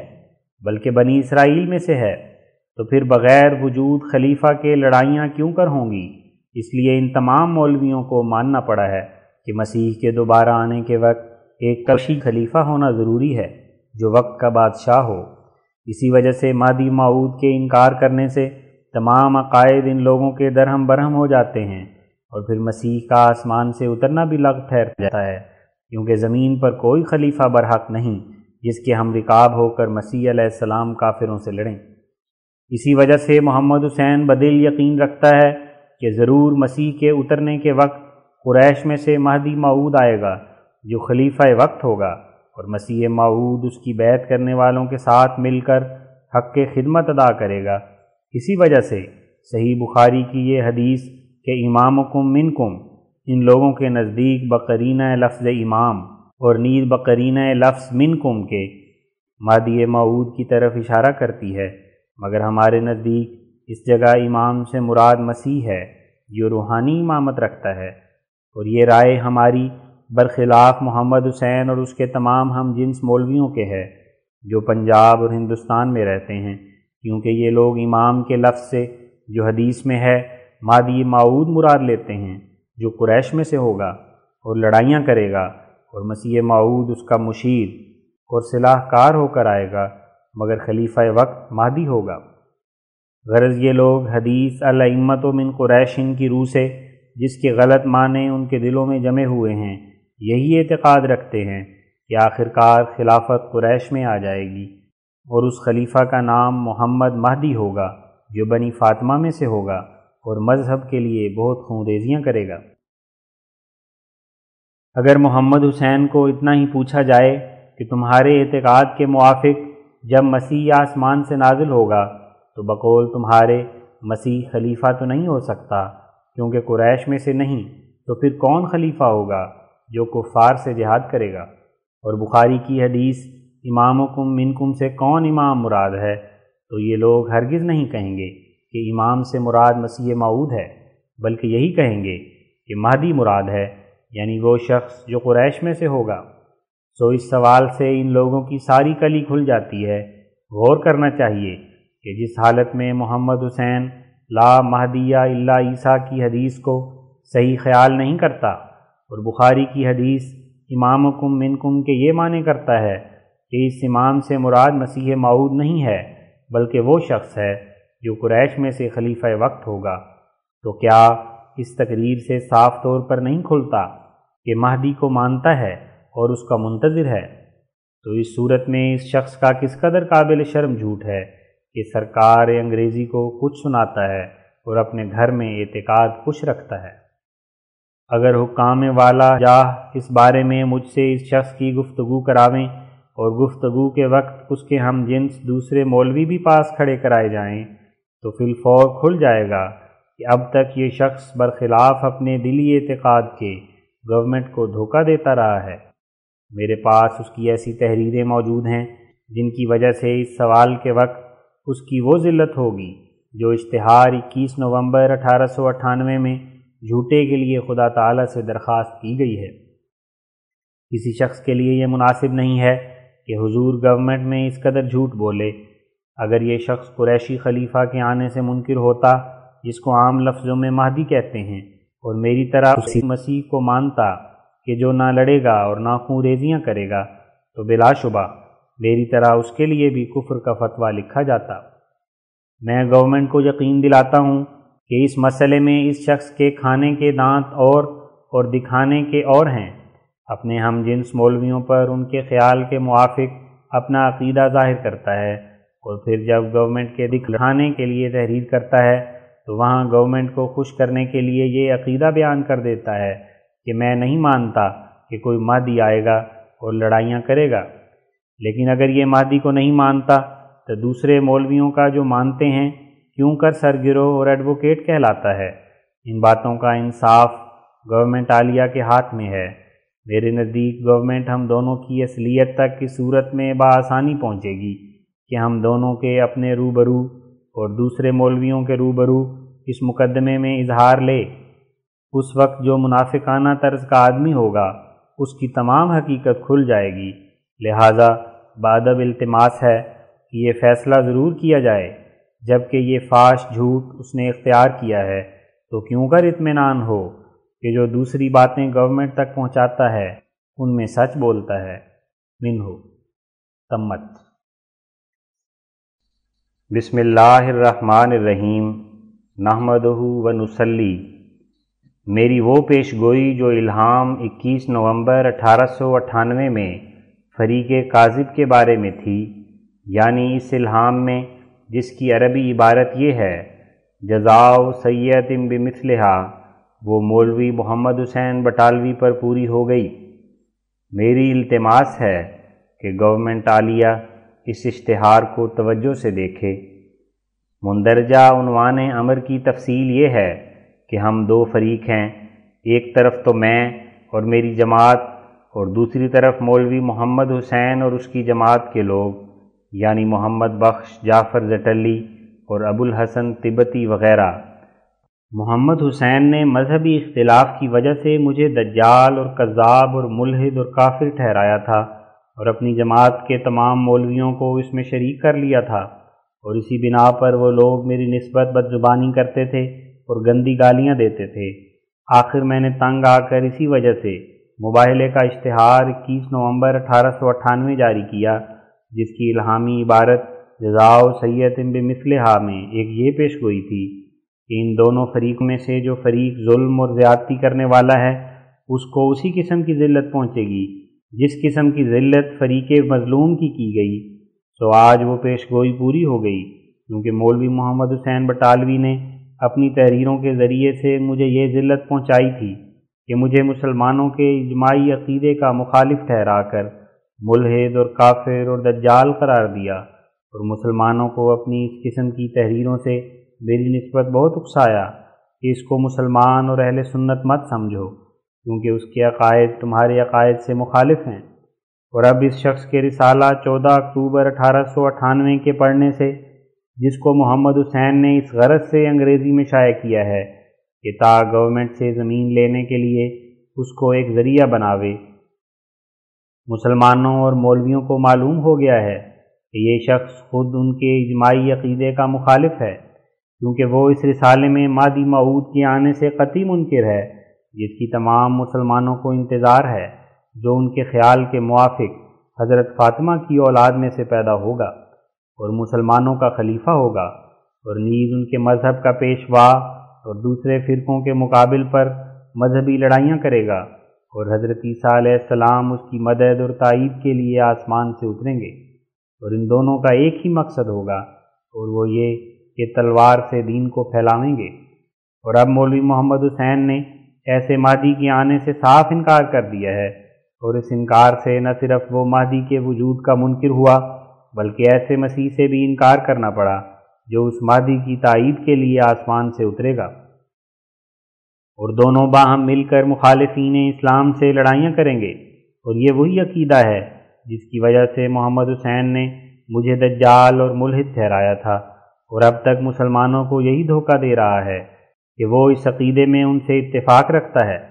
اور اب یہ پردہ کھل گیا کہ وہ دراصل میرے عقیدے سے اتفاق رکھتا ہے، یعنی ایسے مہدی اور ایسے مسیح کے وجود سے انکاری ہے۔ اس لیے مسلمانوں کی نظر میں اور ان کے تمام علماء کی نظر میں ملحد اور دجال ہو گیا۔ سو آج پیشگوئی جزاء سیئۃ بمثلہا اس پر پوری ہو گئی، کیونکہ اس کے یہی معنی ہیں کہ فریق ظالم کو اسی بدی کی مانند سزا ہوگی جو اس نے اپنے فعل سے فریق مظلوم کو پہنچائی۔ رہی یہ بات کہ اس نے مجھے گورنمنٹ انگریزی کا باغی قرار دیا، سو خدا تعالیٰ کے فضل سے امید رکھتا ہوں کہ عنقریب گورنمنٹ پر بھی یہ بات کھل جائے گی کہ ہم دونوں میں سے کس کی باغیانہ کارروائیاں ہیں۔ ابھی سلطان روم کے ذکر میں اس نے میرے پر حملہ کر کے اپنے رسالہ اشاعت السنہ نمبر 3 جلد 18 صفحہ 98 99 100 میں ایک خطرناک اور باغیانہ مضمون لکھا ہے، جس کا خلاصہ یہ ہے کہ سلطان روم کو خلیفہ برحق سمجھنا چاہیے اور اس کو دینی پیشوا مان لینا چاہیے، اور اس مضمون میں میرے کافر ٹھہرانے کے لیے یہ ایک وجہ پیش کرتا ہے کہ یہ شخص سلطان روم کے خلیفہ ہونے کا قائل نہیں ہے۔ سو اگرچہ یہ درست ہے کہ میں سلطان روم کو اسلامی شرائط کے طریق سے خلیفہ نہیں مانتا، کیونکہ وہ قریش میں سے نہیں ہے، اور ایسے خلیفوں کا قریش میں سے ہونا ضروری ہے، لیکن یہ میرا قول اسلامی تعلیم کے مخالف نہیں بلکہ حدیث الائمۃ من قریش سے سراسر مطابق ہے۔ مگر افسوس کہ محمد حسین نے باغیانہ طرز کا بیان کر کے پھر اسلام کی تعلیم کو بھی چھوڑا، حالانکہ پہلے خود بھی یہی کہتا تھا کہ سلطان خلیفہ مسلمین نہیں ہے اور نہ ہمارا دینی پیشوا ہے، اور اب میری عداوت سے سلطان روم اس کا خلیفہ اور دینی پیشوا بن گیا، اور اس جوش میں اس نے انگریزی سلطنت کا بھی کچھ پاس نہیں کیا، اور جو کچھ دل میں پوشیدہ تھا وہ ظاہر کر دیا، اور سلطان روم کی خلافت کے منکر کو کافر ٹھہرایا۔ اور یہ تمام جوش اس کو اس لیے پیدا ہوا کہ میں نے انگریزی سلطنت کی تعریف کی اور یہ کہا کہ یہ گورنمنٹ نہ محض مسلمانوں کی دنیا کے لیے بلکہ ان کے دین کے لیے بھی حامی ہے۔ اب وہ بغاوت پھیلانے کے لیے اس بات سے انکار کرتا ہے کہ کوئی دینی حمایت انگریزوں کے ذریعے سے ہمیں پہنچی ہے، اور اس بات پر زور دیتا ہے کہ دین کا حامی فقط سلطان روم ہے۔ مگر یہ سراسر خیانت ہے۔ اگر یہ گورنمنٹ ہمارے دین کی محافظ نہیں تو پھر کیوں کر شریروں کے حملوں سے ہم محفوظ ہیں؟ کیا یہ امر کسی پر پوشیدہ ہے کہ سکھوں کے وقت میں ہمارے دینی امور کی کیا حالت تھی، اور کیسے ایک بانگ نماز کے سننے سے ہی مسلمانوں کے خون بہائے جاتے تھے؟ کسی مسلمان مولوی کی مجال نہ تھی کہ ایک ہندو کو مسلمان کر سکے۔ اب محمد حسین ہمیں جواب دے کہ اس وقت سلطان روم کہاں تھا، اور اس نے ہماری اس مصیبت کے وقت ہماری کیا مدد کی تھی؟ پھر وہ ہمارا دینی پیشوا اور خدا کا سچا خلیفہ کیوں کر ہوا؟ آخر انگریز ہی تھے جنہوں نے ہم پر یہ احسان کیا کہ پنجاب میں آتے ہی یہ ساری روکیں اٹھا دیں، ہماری مسجدیں آباد ہو گئیں، ہمارے مدرسے کھل گئے، اور عام طور پر ہمارے واعظ ہونے لگے، اور ہزارہا غیر قوموں کے لوگ مسلمان ہوئے۔ بس اگر ہم محمد حسین کی طرح یہ اعتقاد رکھیں کہ ہم صرف پولیٹیکل طور پر اور ظاہری مصلحت کے لحاظ سے یعنی منافقانہ طور پر انگریزوں کے مطیع ہیں، ورنہ دل ہمارے سلطان کے ساتھ ہیں کہ وہ خلیفہ اسلام اور دینی پیشوا ہے، اس کے خلیفہ ہونے کے انکار سے اور اس کی نافرمانی سے انسان کافر ہو جاتا ہے، تو اس اعتقاد سے بلا شبہ ہم گورنمنٹ انگریزی کے چھپے باغی اور خدا تعالیٰ کے نافرمان ٹھہریں گے۔ تعجب ہے کہ گورنمنٹ ان باتوں کی تہہ تک کیوں نہیں پہنچتی، اور ایسے منافق پر کیوں اعتبار کیا جاتا ہے کہ جو گورنمنٹ کو کچھ کہتا ہے اور مسلمانوں کے کانوں میں کچھ پھونکتا ہے۔ میں گورنمنٹ عالیہ کی خدمت میں ادب سے عرض کرتا ہوں کہ گورنمنٹ عالیہ غور سے اس شخص کے حالات پر نظر کرے کہ یہ کیسے منافقانہ طریقوں پر چل رہا ہے، اور جن باغیانہ خیالات میں آپ مبتلا ہے وہ میری طرف منسوب کرتا ہے۔ بالآخر یہ بھی لکھنا ضروری ہے کہ جس قدر اس شخص نے مجھے گندی گالیاں دیں اور محمد بخش جعفر زٹلی سے دلائیں اور طرح طرح کے افتراء سے میری ذلت کی، اس میں میری فریاد جناب الہی میں ہے جو دلوں کے خیالات کو جانتا ہے اور جس کے ہاتھ میں ہر ایک کا انصاف ہے۔ میں خدا سے یہی چاہتا ہوں کہ جس قسم کی میری ذلت جھوٹے بہتانوں سے اس شخص نے کی، یہاں تک کہ گورنمنٹ عالیہ کی خدمت میں مجھے باغی ٹھہرانے کے لیے خلاف واقعہ باتیں بیان کی، وہی ذلت اس کو پیش آوے۔ میرا ہرگز یہ مدعا نہیں ہے کہ بجز طریق جزاء سیئۃ بمثلھا کے کسی اور ذلت میں یہ مبتلا ہو، بلکہ میں مظلوم ہونے کی حالت میں یہی چاہتا ہوں کہ جو کچھ میرے لیے اس نے ذلت کے سامان کیے ہیں، اگر میں ان تہمتوں سے پاک ہوں تو وہ ذلتیں اس کو پیش آویں۔ اگرچہ میں جانتا ہوں کہ یہ گورنمنٹ بہت حلیم اور حد المقدور چشم پوشی کرنے والی ہے، لیکن اگر میں بقول محمد حسین باغی ہوں، یا جیسا کہ میں نے معلوم کیا ہے کہ خود محمد حسین کے ہی باغیانہ خیالات ہیں، تو گورنمنٹ کا فرض ہے کہ کامل تحقیقات کر کے جو شخص ہم دونوں میں سے در حقیقت مجرم ہے اس کو قرار واقعی سزا دے، تا ملک میں ایسی بدی پھیلنے نہ پاوے۔ حفظ امن کے لیے نہایت سہل طریق یہی ہے کہ پنجاب اور ہندوستان کے نامی مولویوں سے دریافت کیا جائے کہ یہ شخص جو ان کا سرگروہ اور ایڈوکیٹ کہلاتا ہے، اس کے کیا اعتقاد ہیں، اور کیا جو کچھ یہ گورنمنٹ کو اپنے اعتقاد بتلاتا ہے اپنے گروہ کے مولویوں پر بھی ظاہر کرتا ہے، کیونکہ ضرور ہے کہ جن مولویوں کا یہ سرگروہ اور ایڈوکیٹ ہے ان کے اعتقاد بھی یہی ہوں جو سرگروہ کے ہیں۔ بالآخر ایک اور ضروری امر گورنمنٹ کی توجہ کے لیے یہ ہے کہ محمد حسین نے اپنی اشاعت السنہ جلد 18 نمبر 3 صفحہ 95 میں میری نسبت اپنے گروہ کو اکسایا ہے کہ یہ شخص واجب القتل ہے۔ بس جب کہ ایک قوم کا سرگروہ میری نسبت واجب القتل ہونے کا فتویٰ دیتا ہے تو مجھے گورنمنٹ عالیہ کے انصاف سے امید ہے کہ جو کچھ ایسے شخص کی نسبت قانونی سلوک ہونا چاہیے وہ بلا توقف ظہور میں آوے، تا اس کے معتقد ثواب حاصل کرنے کے لیے اقدام قتل کے منصوبے نہ کریں۔ فقط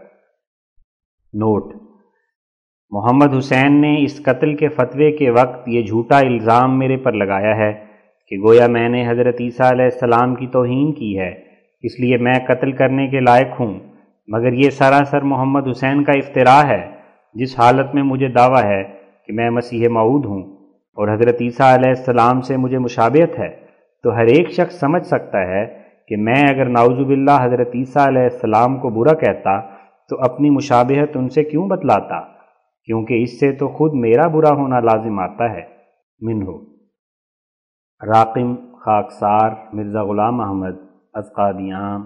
27 دسمبر 1898۔